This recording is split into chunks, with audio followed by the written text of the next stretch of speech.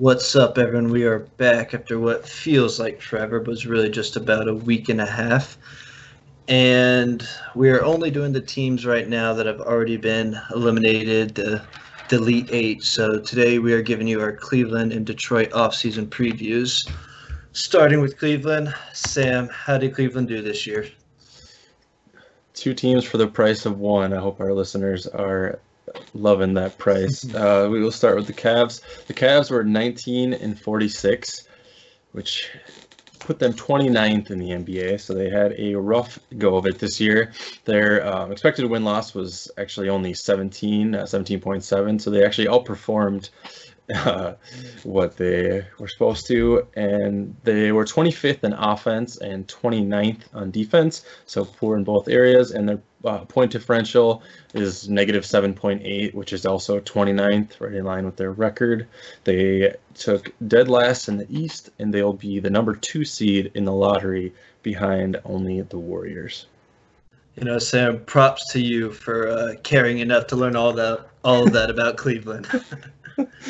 My one takeaway was they were bad. They were indeed bad. It's actually kind of funny. So the Cavs and Warriors played 4 consecutive finals, right? As recently as 2018 was the last one, and now this year they're literally the 2 worst teams in the league. That's got to be pretty unprecedented, huh? That is pretty interesting. And the way I can always remember the 4 years of those finals is my 4 years of college. Nice. Yeah. So was that 15 through 18? Is that right? Yeah, something like that. Yeah, I think so. Just a few other notes I have before you jump in on this exciting team. They turned the ball over way too much. They actually averaged 3.5 more than they forced. They're last in the league in turnovers. So they're literally just giving away like 4 points a game right off the bat just because they don't actually get shots off in those possessions. And they do combat this by hitting the offensive glass. They, I think, are top 5 in offensive rebounding, but they only get like 1 more than their opponent per game, so they don't nearly offset all of those possessions. They're not good at offense, and they're also not good at defense. The only thing I have about their defense, they were slightly unlucky. Team shot a little bit better against them than expected, but if you look at their roster, like, I don't know if they have a plus defender anywhere on paper. Maybe Dante Exum is probably a plus defender, and maybe Tristan Thompson if he's motivated on a certain day, but they do not have the horses on defense either, which is why they were terrible. Yeah, and that stat you pulled about offensive rebounding, was that a percentage or was that just like overall rebounds? I think that is a percentage. I think they were like 4th or something like that. I have to dig through my notes. Well, the only reason I asked was I was going to say, well, I can understand if it was just total number because I'm sure they missed a lot of shots. Yeah, no, okay, so fine. So the offensive rebound rate, they were 2nd in the league. Wow, that's pretty interesting. I wonder why. That's the one thing they were good. That's one thing they were good at. So I had to make a note about it. Well, props to you for finding that. What do their books look like right now going into the offseason? Yeah, so they are pretty much going to be capped out because Andre Drummond said in a recent podcast or interview, I think, that he was going to pick up his option. So Shocker. So he's going to pick up his $28 million option unless he falls asleep or forgets to file the paperwork or whatnot. But I project them to be, certainly over the cap. I can just run through a few of their players. They have Kevin Love and Andre Drummond, who take up about $60 million just between the 2 of them. And then they also have Larry Nance Jr., who is a shade under $12 million. Dante Exum, about $9.5 million. Cedi Osman, around $8 million. And then from there, they have mostly rookie scale deals with Garland and Sexton at like $5 million and close to $7 million apiece. And then some of their more bit players at the bottom of their depth chart. Yeah, and then the hold for Tristan Thompson is going to be around $27 million.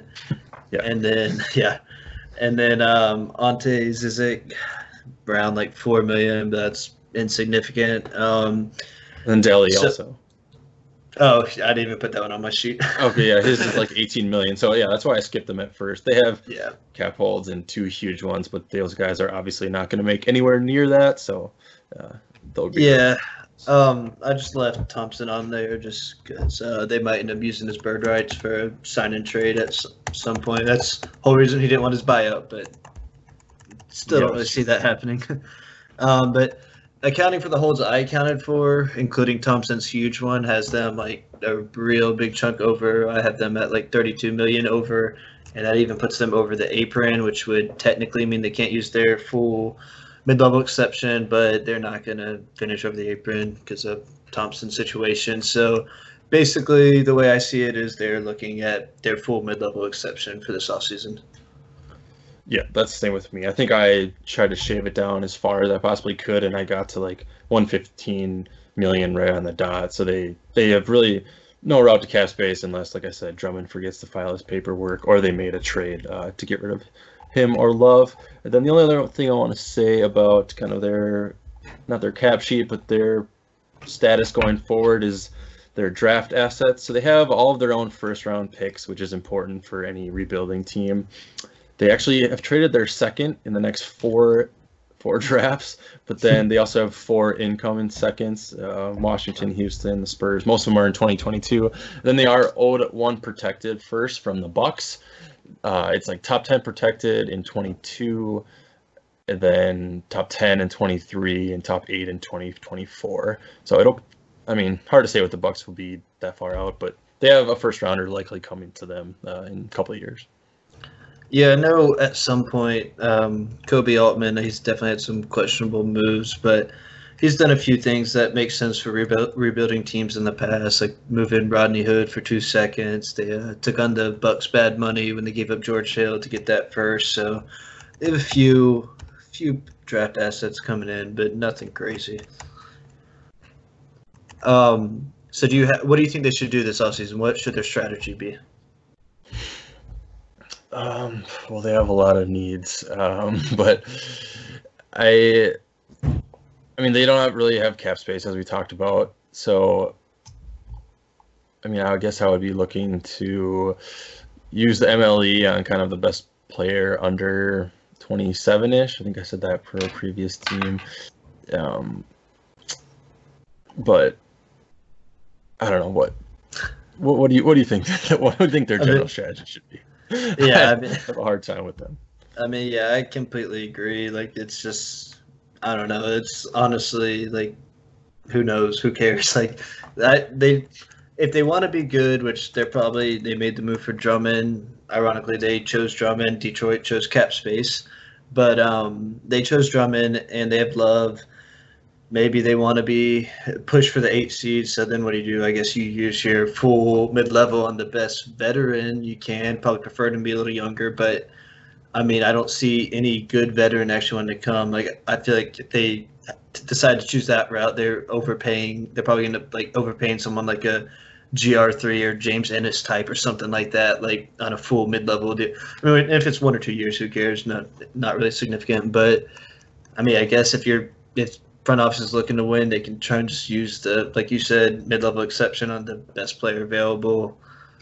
If maybe one thing I'll just add that's like I guess actually like a conversation point is maybe you just look to lock down Tristan Thompson at like a tradable number, and like something we've touched on in the past too is how those medium sometimes overpay salaries are benefits for trade. So maybe you just give him like 2 for 30 or something like that, just to have that tradable contract for something you're aiming for, keep him happy. And he is at least an NBA NBA rotation level player, so maybe that's something you do. But if we're just talking about looking to get better this offseason, there's not, and like even if you're looking at just like you said, adding someone like the best person under 27 with your mid-level exception, I don't really even see any young players coming here unless it's like a minimum, slightly above minimum type player that you significantly overpay for. So, I think it's going to be a very boring offseason for them. Yeah, I agree with most of those things you just said. So if they don't have that much optionality this summer, like what would you say they just need in general? So like, I know that they they can only do so much with $9 million and not great trade assets. But if in a perfect world, if you had some sort of clean slate, like what even should they be aiming to do? So I think your point about Young is definitely the starter, and then looking at the positional needs. I mean, every team can use wings, but this team could definitely use a wing. They need to find out if Sexton or Garland can be a real 1 or 2 on a team going forward. That's not something that'll happen this offseason anyway. So looking at it from this offseason point of view, yeah, I mean, I guess kind of like what have we talked about some of the other teams, just bridging the gap between being good now and trying to find someone who helps you in the future, like lock down a young player or something. I'd like it to be someone on the wing, maybe like 26, 27, who could probably help you win games now. And then if you decide to push for a further timeline, could be a part in that too. Yeah, I would agree with that. I think you touched on it, like that they need wings. I think that an impact forward would be like a dream scenario for them. They don't really have much of like a 2 or 3 that I'm too excited about. Cedi Osman doesn't really get me too excited, even though he's on a team-friendly contract for a few years. I don't know that he's like the starting 3 on a even mediocre playoff team in the East. And I mean, it feels weird to say because they took point guards in back-to-back drafts, but they really need like playmaking and passers. They didn't have anybody average even 4 assists a game last year. I already talked about how they turned the ball over way too much. And their ISO as well as their pick and roll like pull-up percentages were like very high this year. They don't have a lot of action besides dribble, shoot, and they don't even have that great of players of that. So I really think they need someone who can play make, and that's probably not going to be available on the free agent market with only $9 million. Maybe they can look for that in the draft, but they have kind of a long path forward, in my opinion. Yeah, so I guess clear answers. Yeah, and to add to what I said, one thing I kind of missed was, I mean, they don't really have any big you see on this roster going forward, and like there should be no rush on it just because of positional scarcity and the fact that, I mean, you should only use significant assets on it if it's going to be a real difference maker. And I mean, the way this draft looks like, the top 2 big prospects probably are not, or I mean, they don't project to be that, so there's no reason to do that there. And I mean, there's no one who they can get for the mid-level exception to do that anyway, so probably not making any sort of move there this offseason. But to touch on, or do you have anything to add to that? Not really. It was just like a tangent, so you can ask your question. Okay. I was going to actually go back to something you said, somehow they need a playmaker, and that kind of could get us into some interesting theory talk, just looking at the idea, especially with this being a point guard heavy draft or combo guard heavy. I mean, if that's the best player available at their position, should they take another point guard this year? And again, this is without doing too deep of draft research, just kind of just looking at the idea behind it. Yeah, so that I think is a very tough question because I don't know. That just seems to send a very poor message. So, like, are you keeping both Garland and Sexton? Because I just think that that's both very hard to spin. Like, I think it's hard to spin even internally. Like, what do you tell like those players and those agents? And also, like, how do you make those minutes work out? I know that we're going more and more to like positionless hoops as the years progress, but man, if you took like another true point guard that was like 6'1", 6'2", and their defense was already atrocious, and you're trying to develop those 2 guys, like, my short answer is I wouldn't.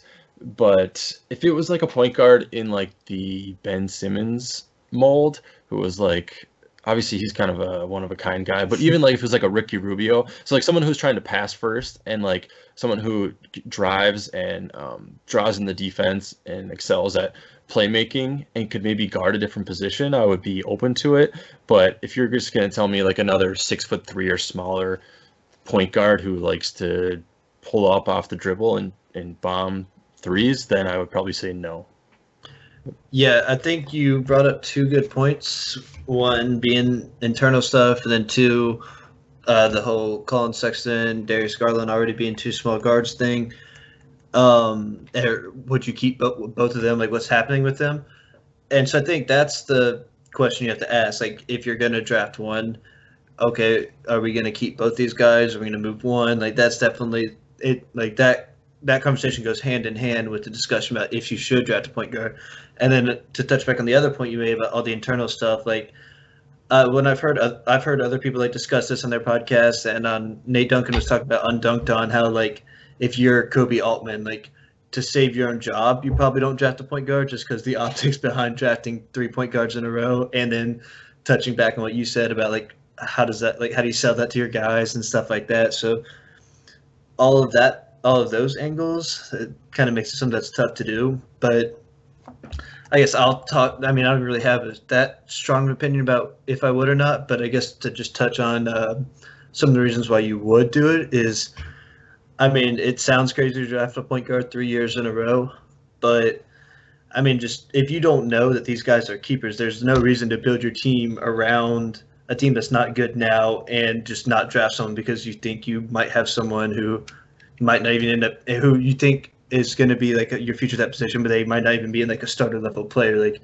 just that's the whole idea behind drafting best available instead of drafting for fit, because you're not really drafting for the current team you have. You're drafting for the future, most and especially for these young teams. So, with that being said, I think I would lean probably towards doing it if I would like the prospect enough. I wouldn't really care too much about how they fit with Sexton and Garland, but I mean, just all the counterpoints that I talked about, how the optics behind it, I'm probably putting my job at risk by doing this, and just the idea that you're probably not going to see the results this year, and you might have to move one of your guards you have now. So it's a tough thing to battle, but I think if I'm just looking at the theory, the basketball theory behind it, I think I would do it. But then all sorts of other factors that play in, like all front office decisions. People that think happen. That's things like people don't realize. They're just like all front office decisions. There's so much more going on than just basketball stuff.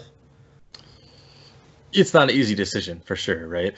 Like if you're playing this out on a spreadsheet or a fantasy league, you probably don't think twice. You would take a point guard, but it's just really hard, like I mentioned earlier, it's hard to envision playing them all three, but I do for sure hear you about you don't want to compound bad decisions. So you took Garland and he didn't work out, but then you're also not going to take the best player in 2020. So like you're basically stacking your poor choices on top of one another.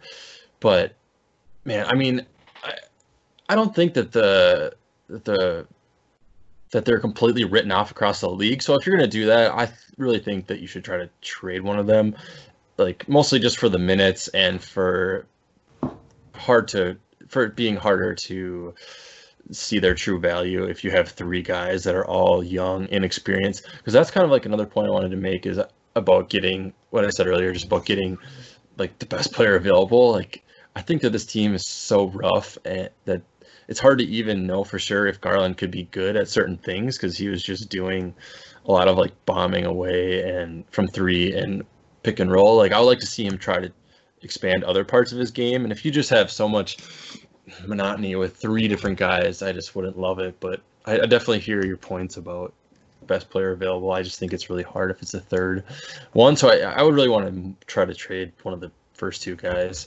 And I don't know. I mean, 3-point guards, the Suns tried that, I think, 4 years ago, and that went pretty hilariously bad. This year with Sexton and Garland together, they were like a -10, which would be the worst in the league. I mean, they were already 29th, so it didn't get that much worse, but they were like 2.5 points worse than just their team as a whole. And it can be acceptable because they're rookies, but it doesn't feel like throwing another small guard in that mix would be all too successful. So, I mean, they're caught between a rock and a hard place for sure. Yeah, I think the Suns actually tried to 3 or 4 years in a row. Like the one year they won 48 games, didn't make the playoffs. I think they were doing that and tried to continue it for a few years and just never had success doing it again. But yeah, what better way to transition to talk about potentially trading them than that? So, with all that being said, do you have any strong opinions about ways they should pursue trades with those guards. One thing I'll add to before you get going is looking at Garland and Sexton. Garland, I don't think is even a conversation because his value is probably at an all-time low. It's just like, I mean, he missed so much of his time in college, jumped in the NBA, didn't start off good, had a few good stretches at the end, but I mean, he was already an unknown coming into the league, and then just rookie point guards are always going to struggle no matter what. It's kind of like the idea of trading. Basically, looking at the NFL, like quarterbacks' trade values are basically always the lowest after their rookie years when they aren't good. Like that same concept goes with Garland. I think his trade value is the lowest it will be. And I mean, it's better, even if you're not sold on him, I think it's better to just see what he could be or let him up his trade value. So I didn't even really consider Garland trades. I think that that's probably smart. He's just at a rock bottom of value, so I don't think that they would get anything respectable for him. So I actually didn't look too hard at trading one of those, just because I guess I would lean towards not drafting one, and they're both. I mean, you've only seen 1 and 2 years of them, and like you said, Garland is so raw. He barely played in college. He had injuries in the offseason. But I actually looked into Sexton a bit, and I like him a little more than I expected to. So since January 1st, he was just like on fire, basically. He shot 47% from 3, which is insane to me. And that was on 150 attempts. So it wasn't just like he was taking like 2 a game. And like he's up at like 56% field goal percentage. But then it's kind of weird. Like he was just horrible at everything else. Like he was literally in like the second percentile on cleaning the glass for like assist ratio for among point guards, and then he just rated out horribly on defense. It was like worse than the worst team, like worse than the Wizards basically when he was on the court. Mm-hmm. So I was really conflicted by him, but he showed some offensive skills that I kind of wasn't fully expecting to see. Like he really did heat up. So I actually didn't look too hard at trading them, just because I feel like it's almost like you need a mulligan for Garland, and Sexton kind of showed out, but I can already predict what you're going to say, that you can trade like you can look at trading Sexton if you don't actually buy into those last like 2 or 3 months, and maybe other teams raise their eyebrows and would go for it. So it sounds like you have a couple trades in mind. I mean, you actually did predict what I was going to say. I was going to say the counter to what you're saying is that Sexton's value is probably at an all-time high, and there's definitely the potential for regression. I mean, probably a very strong potential for regression.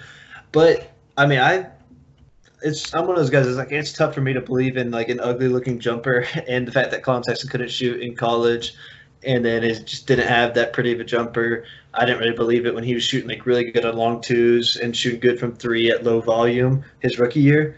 But I mean it's kind of hard to not believe he's at least a good shooter at this point. Like those numbers you quoted, and I mean, I remember like going through, that was like around the time when I kind of figured out how to like look at all the field goal attempts and stuff like that. So I was kind of like, after every like day, I'd kind of go and look at like all the shots a player would take and stuff. And I mean, I was just finding all sorts of Colin Sexton just like pulling up off the dribble, hitting threes. And I mean, it's kind of, like I said, it's kind of hard to believe he can't shoot at this point. Like you kind of have to buy the shot at least that it's good. Maybe probably not as good as he had been shooting, but I mean, got to believe that it's at least good.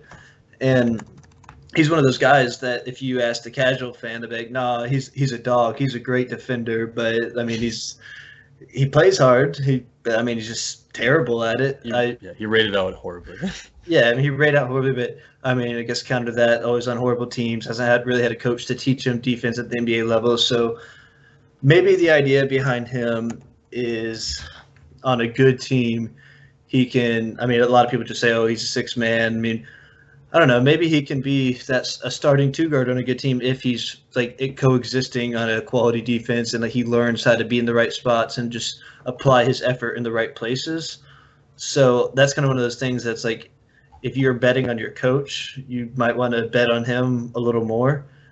I guess, I don't know. I mean, I don't know what I'd do as Cleveland though. I don't know if I'd really look to move him or not. Like we were talking earlier, depend on what the draft situation is, and I don't know. I just don't know if he has that high a value either. So I don't really have anything I didn't go too hard about looking for trades for him. I mean, do you have any You can go ahead. Would you trade him for Paul George? Yes. Isn't that the pick that Cleveland got from Brooklyn that they were trying to dangle and to improve when LeBron was still there? I think he's the pick that ended up finally coming from Brooklyn. But yeah, I know he was the Brooklyn pick. I can't remember if that's the thing that was supposed to get them Paul George at one point. I don't know. I think it was, but I could be mistaken. But yeah, do you have any trades that you want to float out?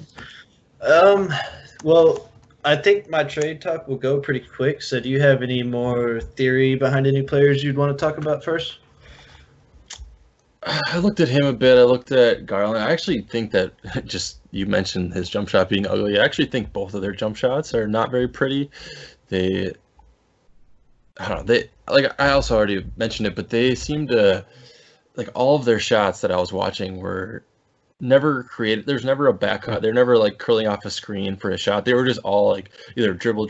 Every once in a while, there'd be some spot ups, but they just took so many shots, like staring down their defender, breaking him down, and they both could get to the hoop a little bit. I mean, Garland was terrible at the rim. I think he was like in the bottom 15 percentile.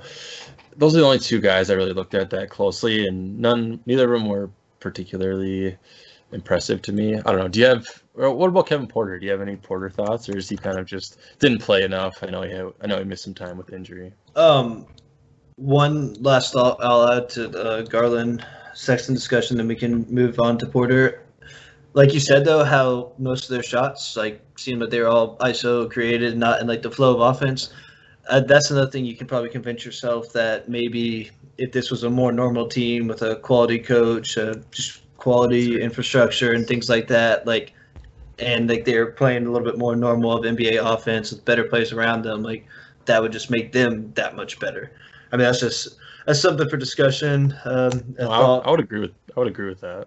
Yeah, I mean, I bet honestly you don't really know until they're actually in that position. Who knows? Maybe you can't. It seems like it would work, but you still never know. But to talk about Porter, one funny thing about that is every player in the NBA with the last name Porter is a Porter Jr. Oh, really? Yeah, Otto Porter Jr., then Michael Porter Jr. What about Bobby Portis?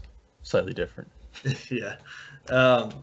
But no, I mean, a lot of people are pretty high on Kevin Porter Jr. And from what I saw, I mean, I didn't do too deep of a dive. But I remember during the season actually being pretty high on what he was doing. He's definitely got a pretty creative shot-making bag. He can shoot off the dribble, step back threes. He's got definitely some quality skills on that end.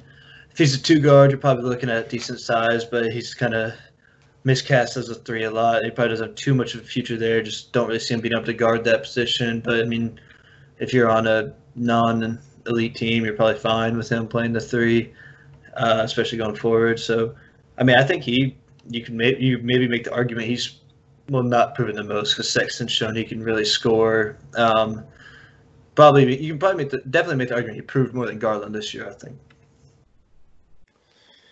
Yeah, probably.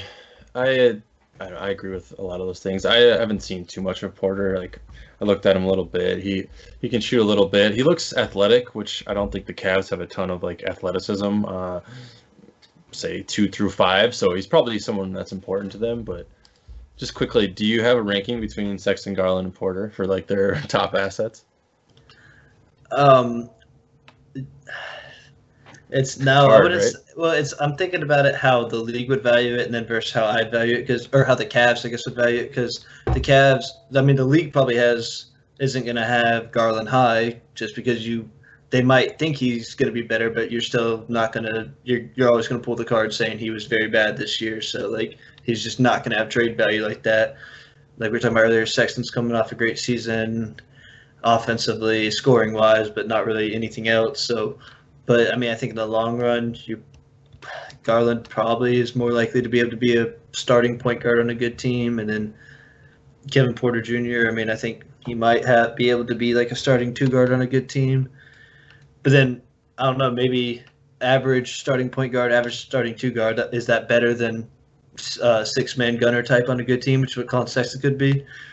I don't know, man. kind of talking myself in circles here. No, that's fine. I think I would have Sexton first, but I could be convinced otherwise. But Yeah. The last thing I'll say before I get into like specific trade talks, really quick go over Kevin Love and Andre Drummond. I mean, the way I view it is if they can get any sort of positive value, you do that trade. yeah, I don't think that that's the case. Maybe they could for Drummond. I was going to ask you. So I mean, you said that they don't have a big man in the future. They have Larry Nance, who is on an okay deal, and he's only 20. I was going to say, I feel like he's kind of old. Like, isn't he like 27, 28? Yeah, he's 27. I mean, I don't know. You could play 3 or 4 more years, but yeah, they have a glut of big men with Love and Drummond, and I looked more at Love trades honestly than the point guard, just because the number one thing that I actually have for them that I didn't mention is just they need a plan. They need a direction. Like what are they trying to do? What are they trying to do? I don't really know what they're trying to do. I mean, I don't know what the Drummond trade meant. I don't know. They're taking point guards every year. They don't really have any defensive presence. Like what are they actually trying to do? I mean, I can completely agree with that. I mean, their offseason moves don't really point. Yeah, their offseason, it doesn't really point to any direction that they're trying to head in. And I mean, their current roster layout doesn't scream rebuild or trying to be good. It's kind of just is what it is. So yeah, I completely agree. They need to just figure out what they're doing. And I mean, with the roster like this and this current setup, I don't expect that to happen until like the course of next season starts happening and they start figuring out what's going on and which one of these guys are keepers. Yeah, for sure. So you said you looked into some Kevin Love trades?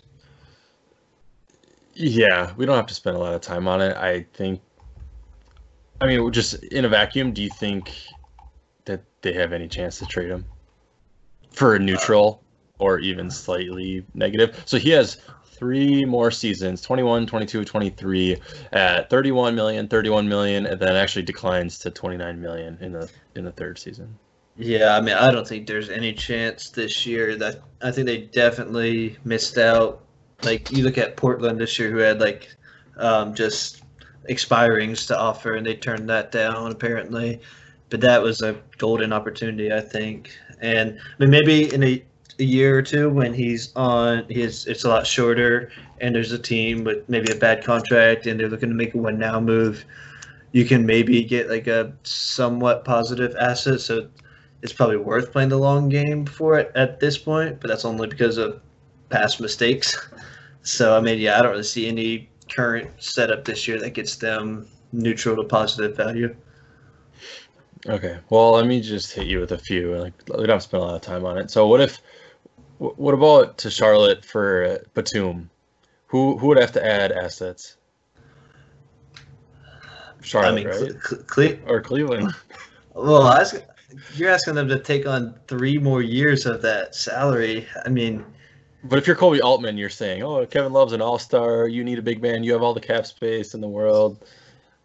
I mean, Charlotte is a team I somewhat considered for Love. Like, I didn't write down any Love trades because, like I said, I didn't really see any possibilities. But Charlotte is a team I thought of because if they're the type of team to try and get a little ahead of their rebuild and maybe make a move. Like I think they were in the running for Marc Gasol before he went to Toronto when they still had Kemba. So, I mean, that's the type of – and people talk about Drummond going there too. So that's the type of move I think makes sense. And Batum's obviously the perfect salary for matching. But, I mean, I just think there's no way at Charlotte I'd take on 3 more years. It's like 3 more years of Batum, except an actual player. Yeah, you're probably right. I guess I was viewing it through the lens of the Cavs. And if I'm the Cavs, like, so you're going to give me a deadbeat. I mean, Batum was worth nothing this year. He barely played. He was horrible. Maybe he could be a little bit better next year, but you're telling me my all-star center for literally just dead weight. So I mean, yeah, I guess you're just giving him away, but you're taking 1 year of like 29 million or 27 million of underwater, as you would say. But I guess Love is further. I don't know. I mean, if Love was a free agent right now, could he get 15 million a year? I mean, throw out the COVID and the fact that like nobody has cap space. But what if there was like a healthy amount of teams with cap space? Think he could get 3 for 45 or something? Yeah, I think that's probably pretty reasonable. A team would probably sell themselves on it because it's probably either that or the mid-level exception, and I think he probably end up being able to get a little bit more than that just by probably being a little better than some of the players who would go for that. Yeah. So I mean, If you're if you think assuming he's only like, if you think he's only like 50 million underwater, and Batum is like 25 himself, I don't know. You're probably right, I but mean, it's not even. It's just the idea of 2 more years. Or wait, no, so it'd be 3, right? no, two Because more years. okay, so yeah, it's 2 years more with Kevin Love. Yeah, I mean, I couldn't But do that, especially Charlotte. are the Hornets doing anything with that cap space that's super productive? Maybe. You can probably find better than taking on Yeah. Kevin Love. But I mean, that's Okay. the team. That's one of the teams I thought if I had to make a deal with Charlotte's the team I would go to because I mean they probably would chase the 8 seed. So So you would do it in a heartbeat if the Hornets offered just straight up Batum for Love? yeah, definitely. You're probably right. You're probably right, but man, that's a hard trade to click accept on. But you're probably right. What about? So yeah, maybe I was valuing Love a little bit too highly. I mean, I still think he's, especially for like a bad team, I think he's like a good play. If he can stay healthy, I don't know, could he average 20 and 11 on like 39% threes? Probably, right? Well, so he's got like the issues that obviously he's going to be a terrible defender wherever he is, and I mean, how much can he carry an offense? You probably don't want him as your second option for a good team. Like, do you want him? Do you even want him as your third option? I mean, probably most like non-championship teams, like just normal playoff teams, that's about fine having him as your third option. But then, like, it's a bad if you're a bad team, why would you trade for him to make him your first or second option? What are you getting out of that?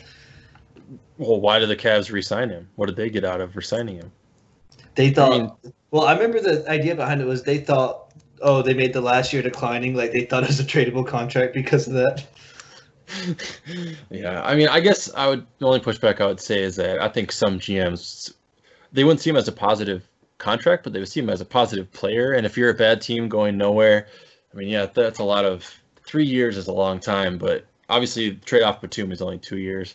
Like, I don't know, would the Knicks entertain him, or they just have such big eyes in free agency that never ever comes true except for once with Amari? Well, I guess I should have looked a little harder at that because the idea I was going to throw out there is like, and this what hurts this idea is the fact that there's not that many bad contracts anymore. But it's like if you're swapping a different bad contract in return for Love, who's on a bad contract, but now you're getting a good player out of it as well, and it's still you're swapping bad contract for bad contract. So maybe you do something around like Juliet. Like maybe the new management brings in like one good player, then like just to sell the team, they do like a Julius Randle and for Kevin Love type thing. I mean, that's honestly that's probably just like fair value straight up. Just thinking about how Cleveland gets a younger player who's like you can at least see if he fits better than New York gets a little bit more of a win now move. So I mean that actually seems like pretty solid value. I think. Yeah, to the Knicks.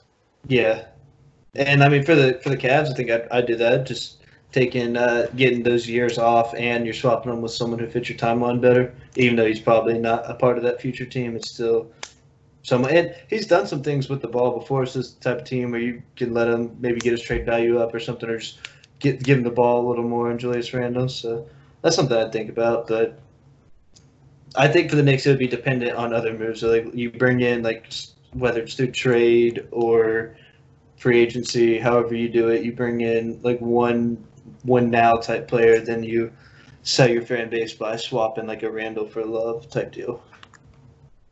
Yeah, I mean, I had Portis written down. Even like they picked up his option, and if the Cavs wanted to see Portis for a year, but I mean, sounds like you just want to get rid of Love at all costs. So they would probably do anything, right? They would do any of these guys.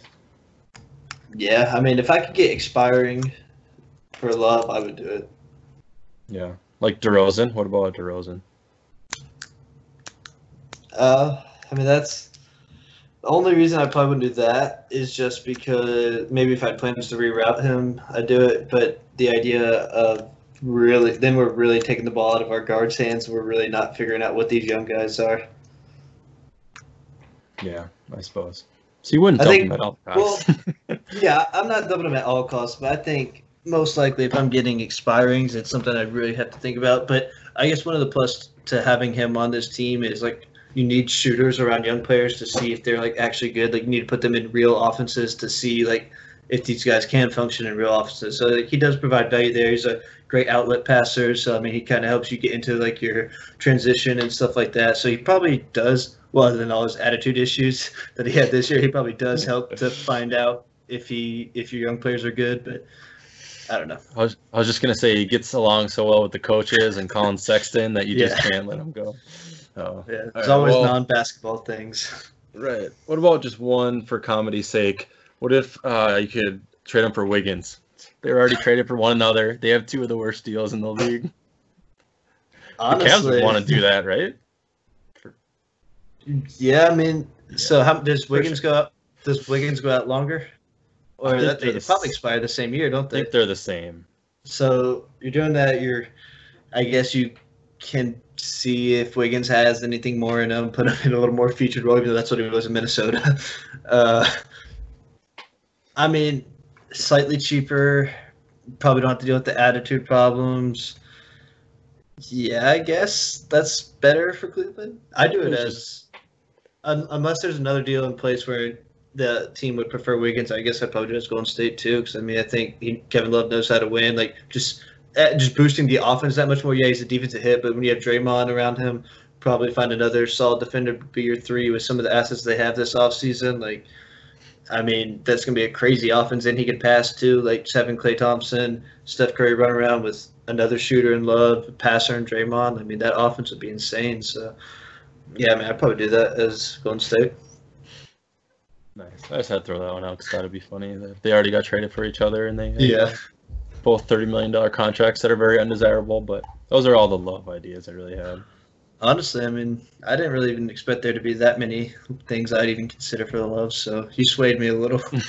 Nice. Did you have anything for Drummond? I mean, it's probably a No, lot of I- the same. There's probably a lot of the same deals. Yeah, well, at least with like the Charlotte or New York, like just like do you want this guy? But no, I didn't really do any Drummond. I just figured they just traded for him. They probably had to know that he was going to pick up his option. So like Yeah.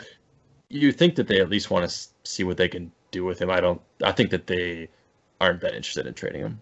Yeah, I mean, I completely agree. They wouldn't have traded for him if they didn't want him at least for one more season. So, yeah, Charlotte's one I wrote down for them, like Batum plus any sort of like pick or like maybe like a Malik Monk or something like that for Drummond is something.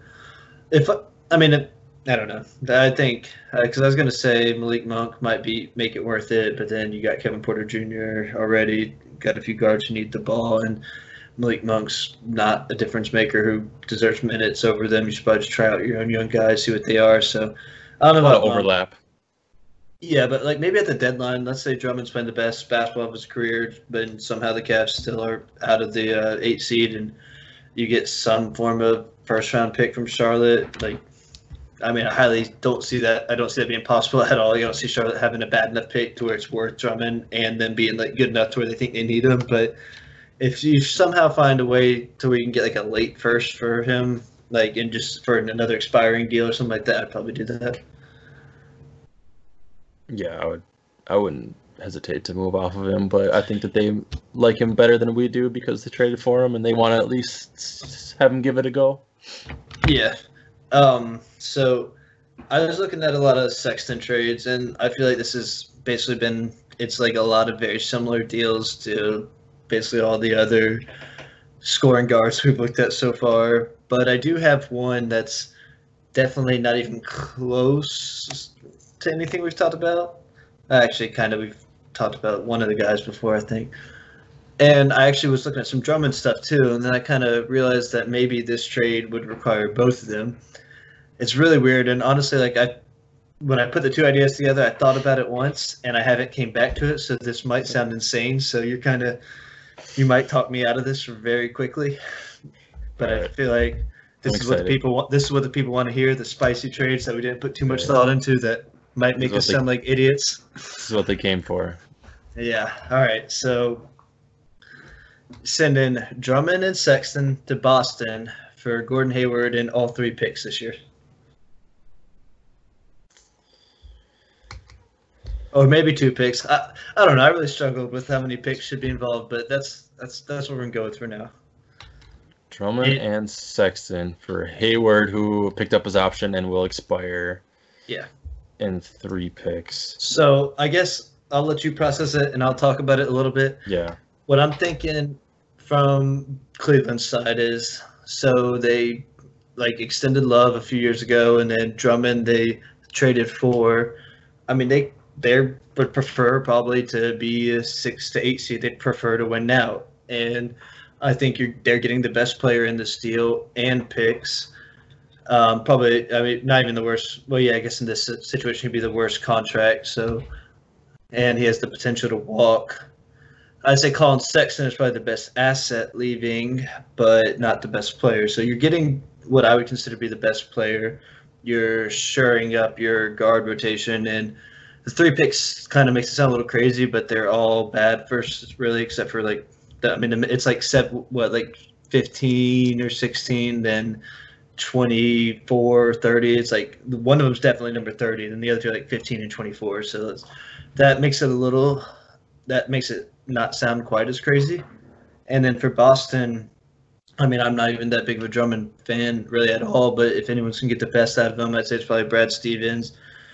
And though Joel Embiid has owned him in the past, I mean, that's probably – I mean, I feel like against the Embiid and Giannis types, you're better with having Drummond start in those type of games versus Daniel Theis. But, I mean, I don't know, probably overall you're better with Theis, but having Drummond for some of those, and then also you're helping to keep the best version of Theis because he has injury issues. So if you're looking at him playing 20 minutes a game, you're probably looking at the very best version of Theis. You're saving a little money, and then you're picking up another young player who can build with your core for when Kemba and Hayward would have aged out. And Sexton is also Brad Stevens has also been great with small guards. So you put Sexton in there and doesn't have to play quite as much defense in this situation. He does, but you're not worried about it. And you're also thinking Brad Stevens probably gets the best out of him.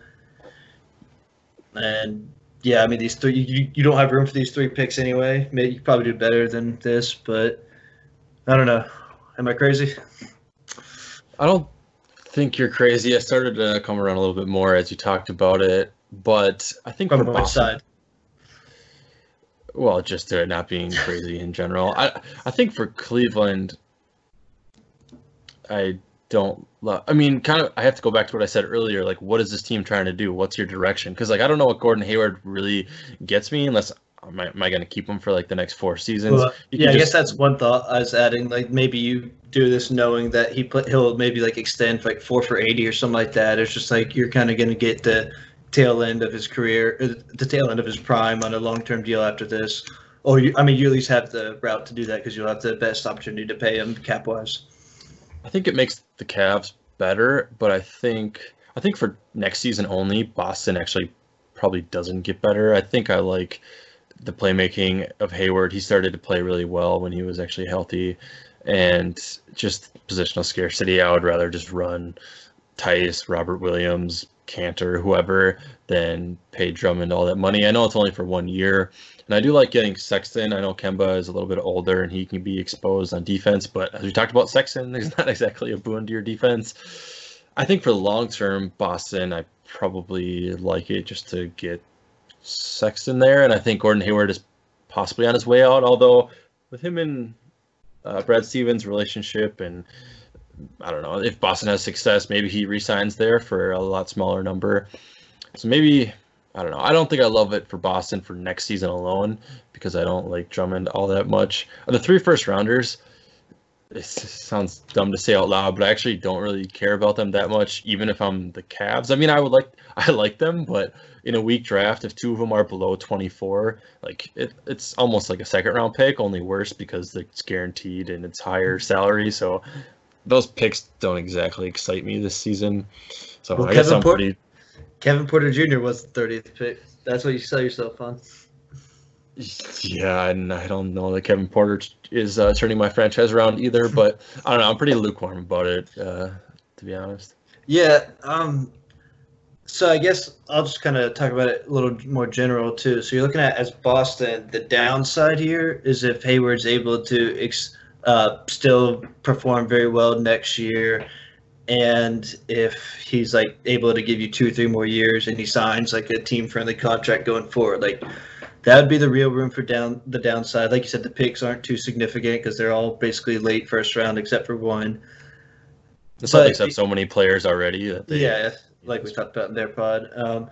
But the upside is, what if you get like I think it's kind of realistic. You get the best versions of Drummond and Sexton in the Boston environment, and there's also the potential for Hayward to fall back or only have like one good year left in his career. Whereas if like let's say he has one good year left and then after that he's just kind of an overpaid veteran from that point going forward, and Sexton and Drummond maybe it's not even like top end outcome, it's just like slightly above average outcome, then maybe you're looking at being a half step worse for the year for next year, but like one step better for the next 2 or 3 years. But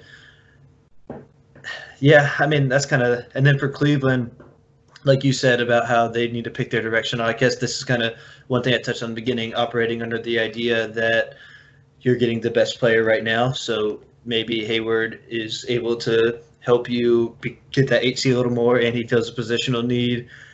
Well, I guess that opens up one by losing Drummond. Well, we just have Tristan Thompson, Larry Nance, so probably doesn't really open one up too much. No. But then 4 draft picks this year also, counting theirs from the 3 they'd be gaining. There's so much to talk about this. We've said about this so far. Was there like a team? Which team did you like dislike it more for? Well, I think I disliked it for Boston in next season alone, probably the most. And just, I mean, I can see it from the Cavs. I guess I don't know what they're trying to do. I kind of feel like Hayward is a little bit goofy with them maybe rebuilding, but I don't know. Are they? They have Drummond and Lowe on their team, so maybe they're not rebuilding. But ultimately, I think Boston will probably be fine long term. That maybe made them better, but I don't know about next season. Yeah, I think Boston's long term, I mean, definitely gets better. And then Cleveland, the thing with Cleveland, though, I think there's potential for their short term and long term to be better if the Hayward fit is good and he is still good and interested in staying. And then also you're adding all those picks where you're probably at least going to get a good player out of one of those. But yeah, that's a lot to talk about there. Yeah, I don't hate it. It's definitely out there. I don't know. We'll post it to Twitter. We'll see. I don't know. We'll see how much everyone hates it then, Okay. from both sides. Yeah, so I'm just gonna fly through the rest. Like we really don't need to spend too much time on this. Just because honestly, this is pretty repetitive from what I've done in the past. Just looking at the scoring guards, teams that could use them, like the Lakers, Philly. No Ben Simmons trade this time, but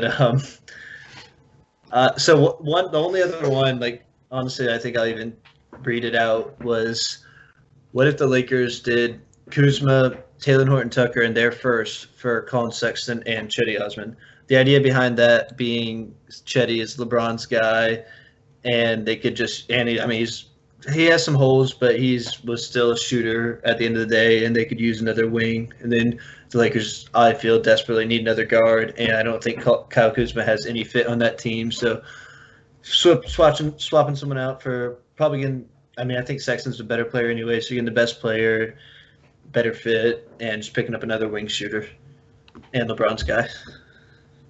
Love it from the Lakers' perspective. I don't know if the Cavs would sign off on it, but I mean, you lose a point guard for a decent small forward of the future. Maybe unclog the point guard glut. But yeah, I love it from the Lakers, but I don't know if the Cavs would do it.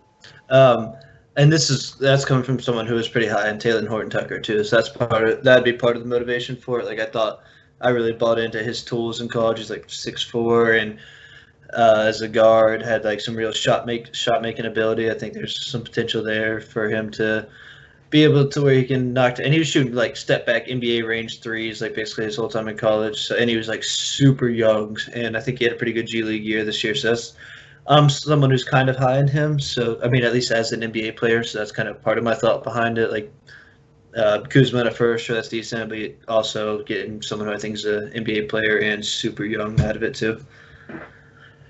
But yeah, that's all I have for trade talk for them. Okay. So say Philly has a bad year. No, I'm just kidding. I was gonna rope another Simmons deal in, but I don't. Well, we did talk a little bit offline about Tristan Thompson trades. Did you have any of those materialize or not so much? Nothing really materialized, but the theory I think is still there, kind of like what I talked about in the beginning, how a team might want to use, or Cleveland might use his bird rights to sign and trade him, and that's kind of, I mean, there's probably a few teams who that makes sense for, but I didn't look into that too hard. Okay. I mean, I just grabbed a few teams, like maybe the Clippers would be interested in an energy big. I think you can do it for McGruder and Kabengele. I think I butchered his name.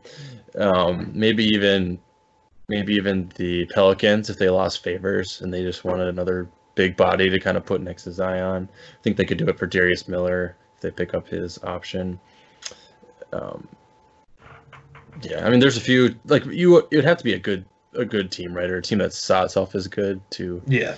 And that was kept out if they wanted to work out a sign and trade, but. And it basically wouldn't it need to be a team that doesn't have their full mid-level exception? Because I mean, well, just assuming that he's not really gonna get more than that anyway. Yeah, well, I guess under this he would get like 12 million or something from the Cavs. Like that's kind of how you could make it work. As the other, that's how the Clippers could be able to acquire him over another team with only the mid-level. Like you get him to re-sign with the Cavs and then take him in as a trade, sign and trade. But yeah, that does definitely make sense. I thought about it, but I just never ended up figuring out which teams I thought would be a possibility for that. Okay. Yeah, that's all I had. Just okay. You want to fly through free agency then? Sure. I'll just give you what I have. So I have a lot of the guys we've talked about before because I like these guys. My idea was to get kind of with your full MLE, you could get a youngish player that's good, trying to just acquire talent. So I have KCP.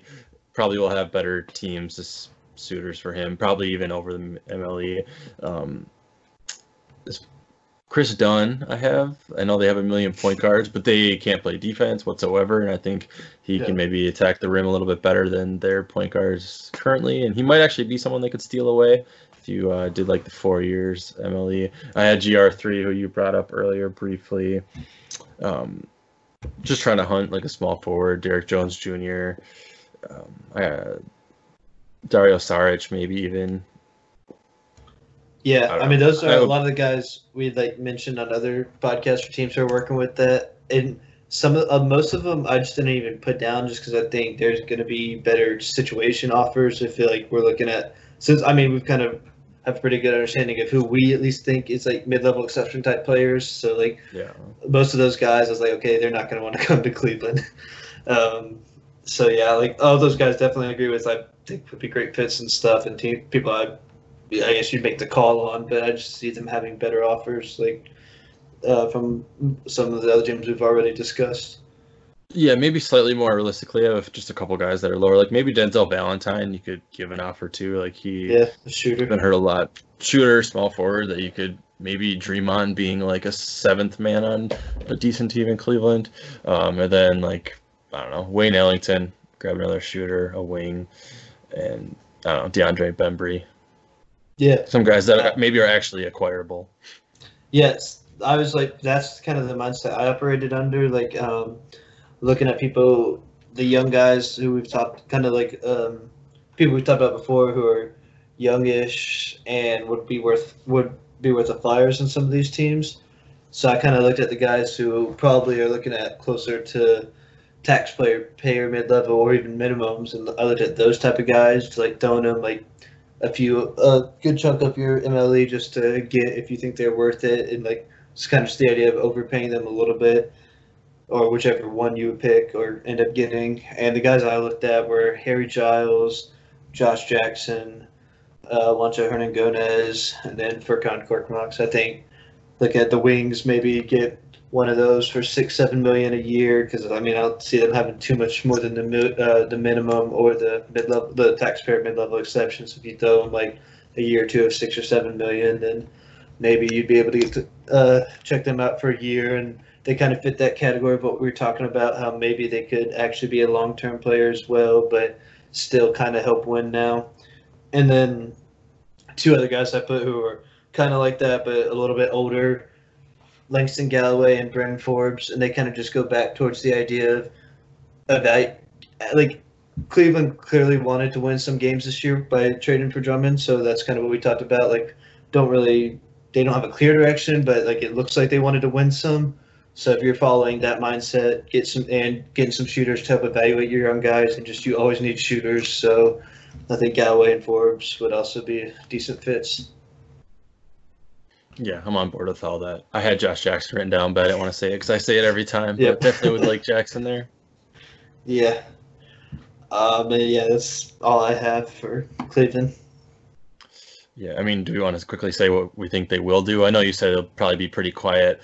I think that they will probably use their MLE at one of these guys that we just mentioned. I don't think they'll draft a point guard. Maybe I'll go out on a limb and say that. Maybe you differ in that regard. But. I mean, like kind of how we talked about the internal stuff. Like I just don't see them trying to sell to their guys, draft another point guard in. I don't see Kobe Altman thinking that's the best route for job security. So I would guess they don't draft a point guard. Maybe they trade back. I mean, I don't see too many people trying to trade up in this draft, and trading back is almost always the better route, and people probably start to learn that a little more too. So I don't think anyone really tries to trade up, especially in this draft, but maybe if you trade back to like 14 and take a flyer on one of these other guys, like, I mean, there's so many point guards in this draft, and like you look at point guards like 3 through 8, like you ask someone, like you ask 10 different people, probably in 10 different orders of how good they are. So I mean, I think that's a fine offer if you trade back, get some other form of asset, but I don't think they will. I would guess that they just, whatever pick they get, they probably take the best forward or big available. And then, yeah, if they get the first pick, that'll be pretty interesting, considering like LaMelo and Anthony Edwards are kind of the top two guys. It'll be pretty interesting to see what they do. Yeah. I think that they'll take the best player that isn't a point guard, basically. Although they have a lot of big guys, but like you said, none really long term, and none that you're so excited about that can't be moved around. So. Yeah, and then I don't really think they'll use their MLE. I honestly think they'll just probably not want to pay that money. They may use some of it though, right? Like they could use. Yeah, maybe to like $4 or $5 million on one player, but I don't see them doing anything crazy. That's fair. Yeah, I mean that's all I got for Cleveland. Yeah, they're exciting. I think we'll get to our questions after we round out the 2-for-1 special with the Pistons. Yep. All right, so we are on to Detroit now after the very exciting Cavs offseason. How'd they do this year? Detroit was 20-46. They were 21st in offense, 23rd on defense, and they are the 5th seed in the lottery. Gives them about a 10.5% chance of winning the lottery, and I probably won't go too deep on all of their stats because I'm not sure how representative it actually is of their team going forward, but I did run out the ground ball, and I didn't find anything super noteworthy. They were like 20th to 25th in almost everything. They were just kind of like solidly below average across the board when pretty much look at it from any direction. Yeah, not really that representative of a season for them this year. Right. They also, I mean, they actually won 5 less games than their expected win-loss. So maybe they will get lucky in the lottery because of that. Kind of underperformed their point differential because they weren't as bad as some of these other teams we're talking about, but they were nothing to write home about. Yeah, the only real comment I have on their season is the fact that like it kind of sucks if they weren't healthy because they had role players give some pretty good performances. Like Langston Galloway had a very good shooting year. Markieff Morris was shooting pretty good. Derrick Rose was great. Like their role players actually had good years. So if they would have had Blake Griffin and Luke Kennard for full seasons, I think it actually could have been like pushed for the 8 seed or maybe even better than that. Yeah, and Tony Snell also had a pretty good year as in the role player, the one guy you didn't mention. But yeah, just to slightly elaborate why we don't think this year is too indicative of the future. I mean, Andre Drummond, obviously they traded. Luke Kennard only played 25 of their 66 games, and Blake Griffin only played 18. So I mean, that's kind of like probably their three best players. And they also got rid of Reggie Jackson, their starting point guard. So they kind of got rid of all of their best, their most important players, and I think we're going to see pretty different product next season. So probably not worth it to spend too much time dwelling on this year. Yeah, and one guy I actually forgot to mention too, Christian Wood. Like everyone obviously knows how good he was this year, like out of nowhere. I mean, really just compared to expectations, he's someone who struggled to make NBA roster, and then he was a pretty legit player this year. But yeah, I'll just kind of fly through what their books look like right now. Obviously, Blake Griffin's under contract for his huge deal, around like $36 million, and increases a little the year after that. Tony Snell is expiring this year at a decent figure, and then you have your cap hold for Langston Galloway, which they may or may not hold. I mean, you'll kind of probably only renounce it if they need to, but he's around $13 million that he'll count against the books. And Derrick Rose, $7 million. And basically Luke Kennard, Sekou Demboya are on their rookie scale is pretty small. Thon Maker has a hold around $10 million. And then all of their like minimum. Christian Wood has which is actually pretty important. His cap hold is only around like $1.7 million, so they'll be able to do whatever they want this offseason, and then they can sign him to his deal after they finish making their moves because he only counts at 1.7 until he signs his deal. And then like all their young guys like Svi, Bruce Brown, Kyrie Thomas, Jordan McRae. Well, he's not even really young, but they're all around minimums for either non-guarantees or cap holds. Yeah, and you should say so that puts them with a lot of cap room. They're one of the few teams with cap space this fall. Gotta get used to saying this fall.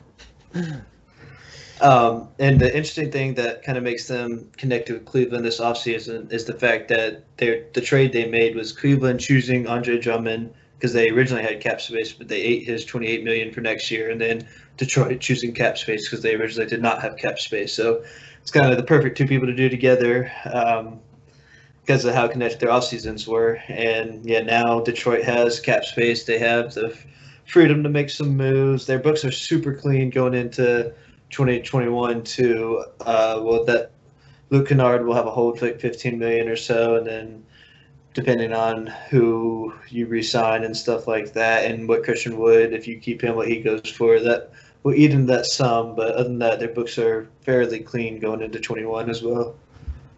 Besides Blake Griffin, right? He has a player option. Well, I mean, yeah, he has that huge player option, but like still accounting for that before you account for any of the potential holds, like they're looking at some decent space because it's really just like minimums and stuff like that. Right. All right, and then the only other piece that I want to mention is just they have all their first-round picks going forward. They actually owe out 3 second-rounders, but they have 2 coming back to them. So slightly asset poor in the second round, but they have all their first, which is important for a mediocre to bad team. Yep. So I think we can get right into what do you think their team needs? So the first thing I have is to re-sign Christian Wood because I know it's a little specific, but I feel like they unearthed a gem this year. He bounced around to he's been on like 4 or 5 teams already, and somehow like all of them kind of said thanks but no thanks to him, which is pretty interesting. And I think for Detroit to find him, it's a little positive momentum for both their front office and their fans. And I like him a lot. Their current front office didn't make that call. They've just brought in the 2 new guys. That's true. The generic Detroit front office. They actually didn't even have a GM until just now. They went like 2 years without an official GM, but yeah. Well, whoever made the decision to bring him in, congratulations. And then I also one quick thing. It's just a funny topic. It's so wild. They almost chose Joe Johnson over him too. They almost said they almost didn't want Christian Wood as well. Like it was between him and Joe Johnson for the last roster spot. And that's one of the storylines you forget even happened for this season after everything that's happened the last year. Yeah, I mean, at first blush it sounds insane, right? But is it insane because all the other teams already gave up on Wood also? So it's like, I don't know, just a token vet that can play a few minutes, or some guy who is probably going to be a washout. Like it maybe wasn't a slam dunk 8 or 9 months ago to make the call to keep Wood. But yeah, Yeah. so their needs. Then I also have like they need a small forward who can defend and hit shots and be good at basketball, basically. And then I have like a point guard of the future. So Derrick Rose is probably not the long-term answer. I think he's coming up on 32 years old, and obviously they got rid of Reggie Jackson. And honestly, they don't. I mean, I don't really know what else they have on the roster. I mean, they have Bruce Brown, who's kind of played a little bit of one this year, but they could use a point guard of the future. And then I just have to develop some of the young guys. So Sekou, I think, was the youngest player in the NBA this year, at least the youngest guy drafted last season, and he did not actually play all that much. I think he only played under 20 minutes a game, which is a little bit surprising for a team that is as bad as the Pistons were. Only won 20 games. So I guess develop Sekou and Brown or Svi to a lesser extent. Yeah, completely agree. I think Svi's great shooter, can pass the ball a little, has got size, probably has some potential. Bruce Brown, he's shown some things. Yeah, obviously, kind of just like every young rebuilding team seems like they need competent wings. And I mean, yeah, I agree with everything you said, so I'll kind of get straight into what I think their strategy should be. And believe it or not, they actually seem within a very similar position to Cleveland, but I think there's like a logical route I see for them this offseason. And that's kind of just the idea of using cap space and assets to try to get better or not really assets, just using your cap space to try to get better. Because, I mean, I think you still have Blake Griffin, you still have Derrick Rose, and you have all this cap space. There's the potential to work. I mean, it's not even that crazy to have a setup to where you're pretty good next year. So I think the idea behind them is this offseason is you try to get better, and then if it doesn't work, well, that's okay because you're already tanking, and then you can trade some of those assets. You can have a fire sale at the deadline, like try and get some positive value for Derrick Rose. And I mean, if it works, then you're a solid team. You're fighting for the playoffs, which is what they probably want. Right. So mostly your strategy would be to get better and just see where the chips fall. Because if it doesn't work, yeah, fine. You're in the lottery and you need more assets anyway. Yeah, like out of the other rebuilding teams we talked about, like I think this is the one I'd be the most aggressive as, just because you have a few pieces already in place, and if you get better, then you could be in the playoffs, and if not, you're right where you want to be anyway. So. No, I think that's a really good point. I also think that they should try to use it to get better. I wouldn't be trying to completely press the reset button, or I wouldn't be trying to win like 14 games next year by any means. Like you said, Blake Griffin, 2 years ago, he was like really good. I think he was like top like 10 to 15 in some metrics, and he kind of led them to the playoffs with kind of a very mediocre cast. All NBA too. Yeah, All NBA. So I think Blake Griffin is probably better than most people think at this moment. I know he's a big name, but it's like he's kind of toiling away in Detroit, and he's getting older, and he's always hurt. But I think if he's on the court, he gives them a decent chance, especially in the East. Like they could easily be the 7 to 10 seed or whatever. Like at least be fighting for the playoffs. Like you said, Derrick Rose, and if they bring back Christian Wood, like I like the outline of their depth chart like a lot better than these other crappy East teams that we've gone over, and I think we'll probably get into them later, but I think Kennard is a bright spot as well. So really that's why I mentioned small forward. I don't think they really have anything. Like Tony Snell sure can fill some minutes at the wing, and Sekou, I just think he's too young, and he might be more of like a 4-ish anyway. But yeah, I'd be trying to get better free agency. I mean, they could also just take on somebody in a trade who maybe makes too much money. So I don't usually like telling teams to try to be average or to try to float around in like the 5 to 9 seed range. But I think for Detroit, for some of the reasons you touched on, it just makes sense. Yeah, and like then factor in the fact that their role players, basically all of them had pretty good years. Obviously, that means they're big chance for regression there, but maybe it's not like they did anything that crazy. Just had like good shooting seasons and just kind of did what they like a higher end outcome of what they're possible what they could be capable of. So if you get close to the All NBA third version of Blake, which probably is a little too much to ask for, but I mean, maybe you get like borderline All Star level Blake, and then Derrick Rose repeats the same type of year, make one or two good moves in free agency, you're looking at the playoffs. And then if not, you still have the option of completely stripping it down. Derrick Rose, assuming, since I think this is the second year in a row he's been legit, like assuming he doesn't fall off again, probably get a first round pick for him or quality seconds and a young player or something like that. Maybe some of the guys you signed them to 1 year deals because I feel that's pretty logical. That'd be a pretty smart thing to do, kind of since you're in an evaluate and see type of role and like your best players are aging. So maybe you sign some guys to 1 year deals that you're able to trade off. And I mean, yeah, I think that's just they try to get better. And if it doesn't work, they're in the lottery like they want to be. And they're probably saved themselves from at least being completely terrible and embarrassing. And you still have a chance to move up. Plus, you at least can sell to your fan base that you tried. Yeah, for sure. And like we talked about before, with the lottery odds flattening quite a bit, it's not even the worst case scenario to be like 7th or 8th or something in the lottery. So yeah, I'm on board. So do you have any specific trades you want to talk about then? Or anything you want to talk about before we get into trades? Not really. I have some trade targets, but mainly I was focused on free agency just because they have all this space. But I don't, other than just trying to get better and being smart about who you're targeting, both in free agency and trades. I mean, I already said the number one would be bringing back Christian Wood, so I think that's very important. It's just one big piece of their offseason, but I don't know. What do you have anything else?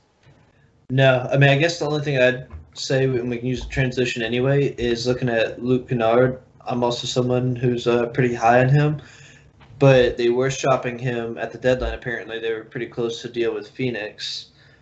And I mean, I guess I get the theory behind it. It's something I talk about a lot: selling high when you're not going anywhere. But and also then you factor in that he's pretty injury prone. So I mean, there's the chance that he ends up injuries hold him back his whole career, or he's not able to do. He just doesn't live up to what he could be because of that. So I get the idea behind shopping him, but then also it's like you factor in, well, he was a legit, like, really good player this year when he was healthy, and sometimes about with Cleveland, like, you need shooters to evaluate other young guys, so he's a good person to have for a rebuilding team. But and one thing I forgot to mention too, he is about to get paid, so that does make things a little more difficult. So I understand the idea of listening to offers and just jumping right into trade stuff with him. That's kind of where I stand in it. Like I'm gonna listen to any phone call a team makes to me as Detroit, but I'd have to be blown away to move him. What are your thoughts on that? Yeah, I would not. Yeah, I'm pretty much the same boat as you. Do you actually know what the Suns' offer was, or what was like near the trade? I want to say the issue.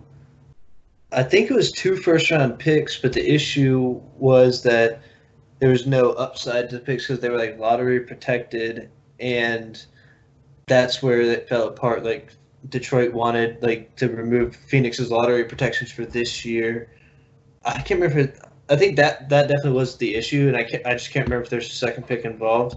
But I think that was the idea. They wanted they couldn't agree on the lottery protections for this year, and obviously that makes sense from Detroit that you'd want the upside of Phoenix, who's not going to be who's most likely going to be in the lotteries. You don't want to make that pick lottery protected. Right, but no players. Oh, I mean, I don't know, probably one of their young guys or something like that. But I think the idea of it was like the picks or pick. Okay.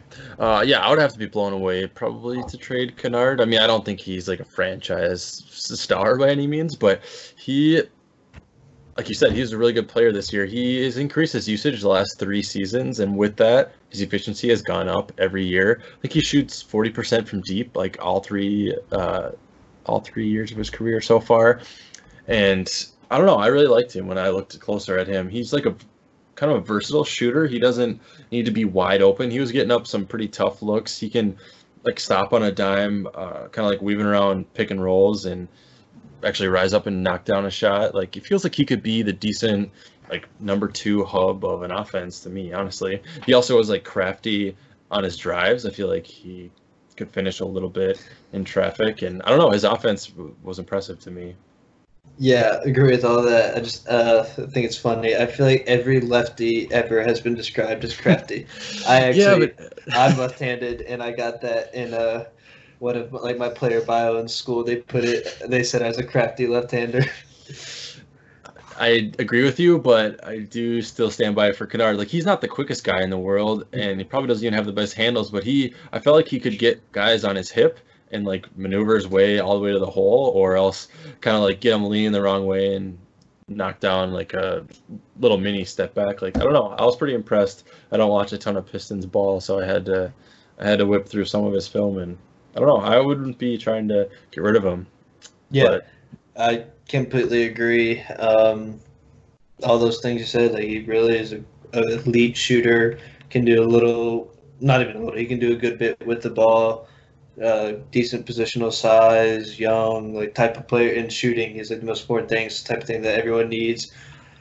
So yeah, I think I might be a little bit more willing to move him just because of the fact that the injuries is like a real thing. Like there's a chance that injuries really hold him back. Like he's been hurt a lot, and someone who's not that athletic, like that's people think, oh, he's not athletic. It doesn't matter if he loses some athleticism. When in reality, those are the type of people who like they're like basically performing.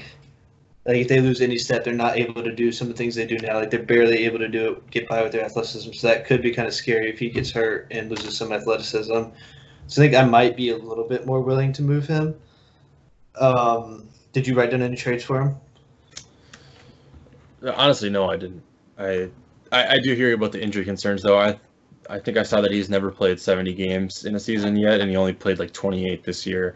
So yeah, I mean, it's how valuable is a guy if he's not on the court, right? Yeah. Probably not very valuable, but I guess I'm looking at best case scenario for the Detroit of him being on the court, and I don't know. I think that some of his skills are not that easy to find. But what type of trades do you think could make sense? So when it was rumored he was on the block, like I think I wrote about this for the draft class. I think one team really dropped the ball by not like going hard after him, and that was Philly. I mean, just how bad they needed a shooter, and just how many like reasonable assets they had. Because now I think about it, I think because I think I remember, like I'm thinking of what I wrote, and that's triggering what the parent Phoenix offer was. But I think it was just one pick, and I mean, there's just like I think it was like a pick and a player, and like that's why if they would have got it like unprotected, and you look at like the 8th or 9th pick, that kind of makes sense where like Phoenix is headed. But well, Philly, I just think there's so many like potential deals that could have been done. You look at 2 young guys who they have who could have been them 2 together, could have been one of them 2 in picks, but you had Thibault and Zaire Smith, and then you had 2 super quality seconds that could have been like added on to be the like final value, and then you had plenty of future firsts going forward. Like that's just looking at if he actually was available. I think Philly really dropped the ball by not pursuing him. But do you think there could be a deal to be made around like Thibault and those 2 quality seconds? If they were going to trade him to the Suns for 1 first-round pick and a very not great player, then maybe you're right. I guess that doesn't seem well at this point. Like great. Yes, at this point, kind of just looking at how we think of it. For me, that probably wouldn't be enough. For just Thibault and seconds. I think I've mentioned before, I don't dislike Thibault, but they're just such different players, and I would value Kennard's shooting and playmaking and offensive ability a little bit more, especially when I don't really see anyone else that can fill that role on the Pistons. That's under. I mean, Derrick Rose sure can put in a bucket, and so can Blake Griffin, but those guys are both 31 plus years old. So I don't know. I guess I wouldn't love it personally. Yeah, I don't think that's enough value for me as Detroit. Also, but I think there's probably Thibault stands out there that'll come after us for that. Yeah, maybe. Do you think if there's I guess if I had to be a future first, or it'd have to be a future first, but Thibault in some form of like 22 or 23 first, do you think that's getting you any closer, or just like it's just the idea of like one, like just the pick's not going to make up for the different style player they are, and the fact that Kennard has like some real potential to be like a legit type number two, number three scorer and always be an elite floor spacer? Yeah, honestly, it's what you said, the latter of what you just said. I don't think. I mean, sure, maybe you could add enough picks if you just threw them at me, Yeah. but like even if it was like one unprotected first, I don't really think I would like that very much. Yeah, it's just kind of like the idea of like maybe you can get a trade where the value looks pretty close, but just swapping out those two style players and just what they bring to the floor, it'd be hard to see a reasonable one that makes sense. Yeah, it's actually But funny. Sorry, I'm no, briefly cut in yeah, you here. go. So, at SBC, actually, where obviously we met, I had the Pistons, who I was very not happy about because I wasn't too excited about their I, team. But you mentioned Kennard, and we literally pulled off a Kennard trade last summer. Do you remember what it was? that trade was wild. Thibault, Smith, and two first. Was that it? It was Thibault Smith, two pick swaps, and then one unprotected first. Okay. So, that I think. But you would do that in a heartbeat, right? Yeah. I mean, I think whoever read it announced it, didn't announce the picks as picks option, but I just remember everyone's jaw dropped. Like we're all sitting at our tables, everyone's going hard, debating and like talking about stuff, and all of a sudden, like whoever was announcing the trades announced that, and I just remember like I was the Pelicans, like everyone at our table, our jaws dropped, and we're just looking at each other like, what just happened? Yeah, I mean that's funny that you say Thibault in a second. It would probably be close. I just feel like I had to bring that up. I just pulled up our document from that. I think that trade got like the big seal of approval. It was from like Kevin Pelton or Danny LaRue or someone. So we were pretty proud of that one because we got some applause from the experts. Yeah, that was speaking of SBC, and that was a great exercise. We were the Pelicans, and we talked so much about so many things. We had Eric Pincus of Bleacher Report as our guy, and he's like he wanted to get like he basically would go through like every possibility. So we kind of looked at like every team and stuff. So we did so much discussing about like people we'd like. And at the end of the day, when they read out all the moves that happened, like it felt like we did so much more. But I think we only ended up doing two trades at the end. We brought Miles Turner to the Pelicans, so I think that was a pretty quality deal right there. Yeah, to get back on topic. Yeah, no, that was super fun. And Pistons, so I do have some familiarity with them. But Yeah, I guess to all of our haters out there, real quick, we can say we have experience participating in mock trade deadlines with actual GMs of the league, so we might have some credibility. I don't know how much that gives us, but I mean, there's legit people who had just got done being GMs there. You look at Ryan McDonough, Wes Wilcox, other high-level execs, the top media guys in the game, like Bobby Marks. Like, it was a great exercise.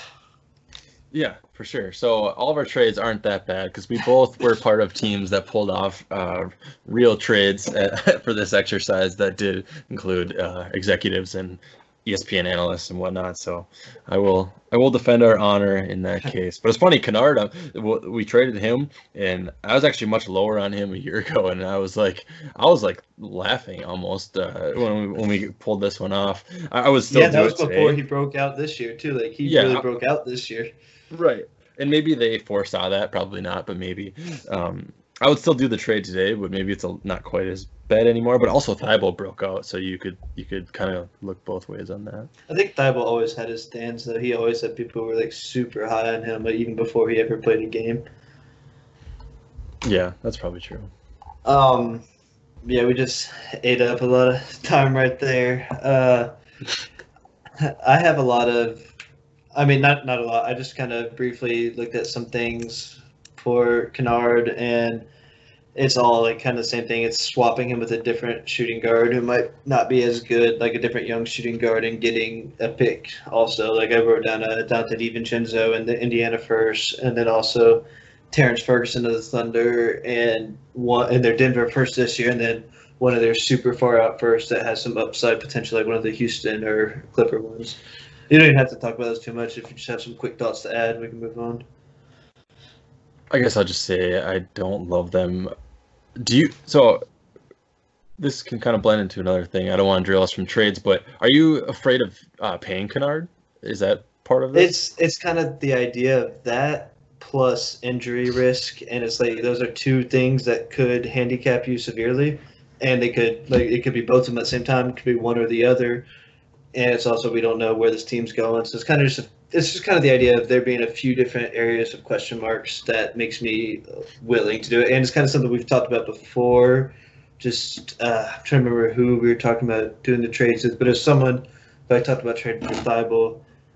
I can't remember. It's just the idea of extending the asset, getting someone who's only on year 2 of their rookie scale. But like you said, I believe if there was no injury issues ever, like I probably not a single one of these trades I don't think I'd consider.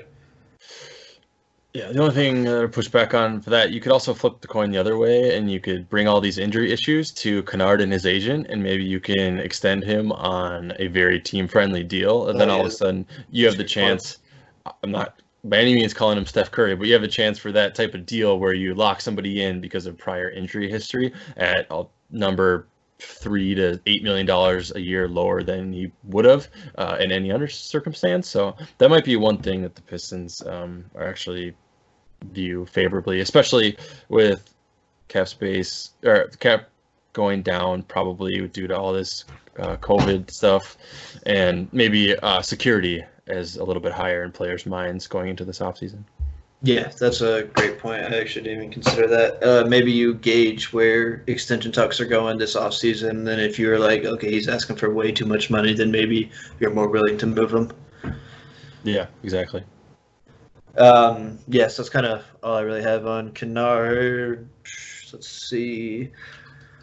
I mean, yeah, the only other I have a few Derrick Rose things, but it's kind of just like literally everything we've talked about for every scoring guard ever.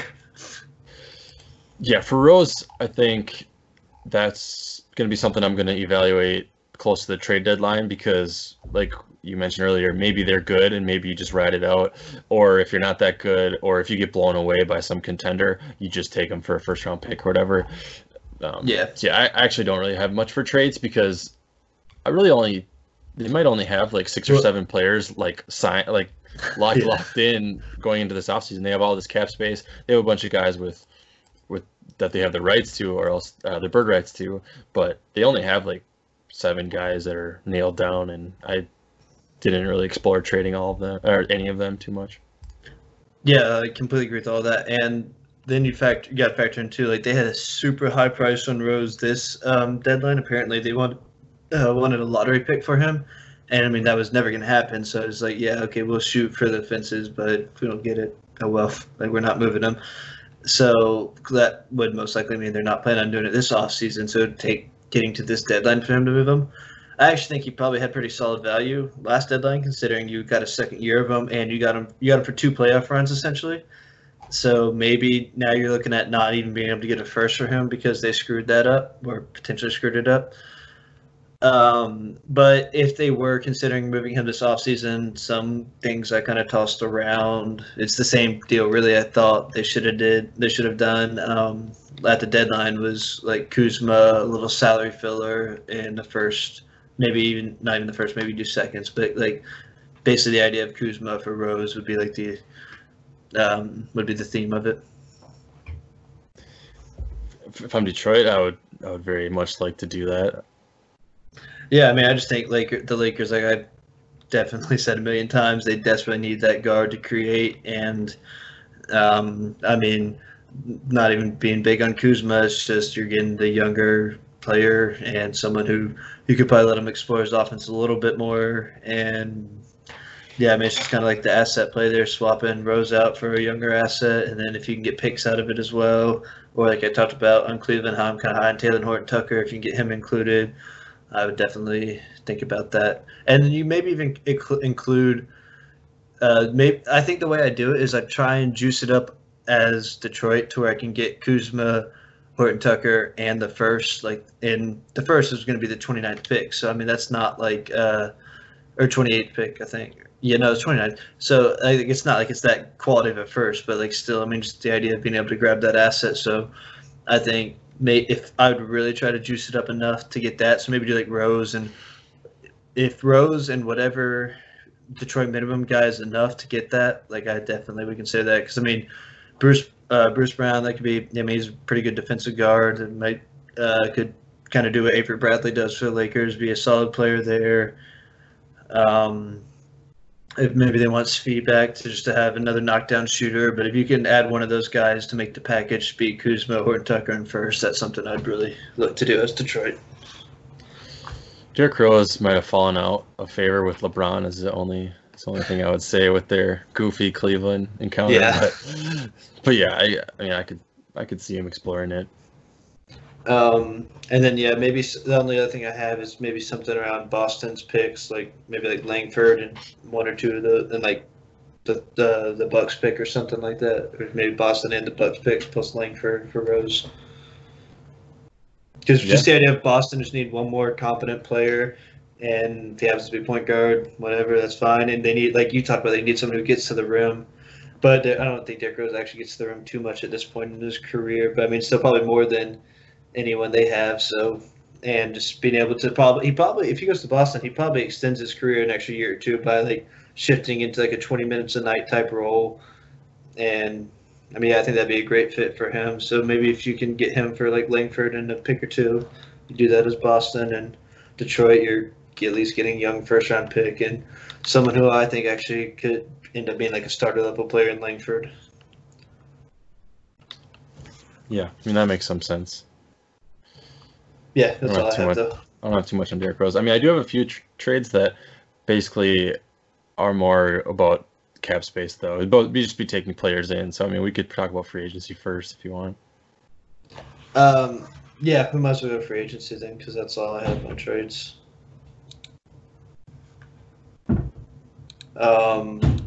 So, yeah, we have them down.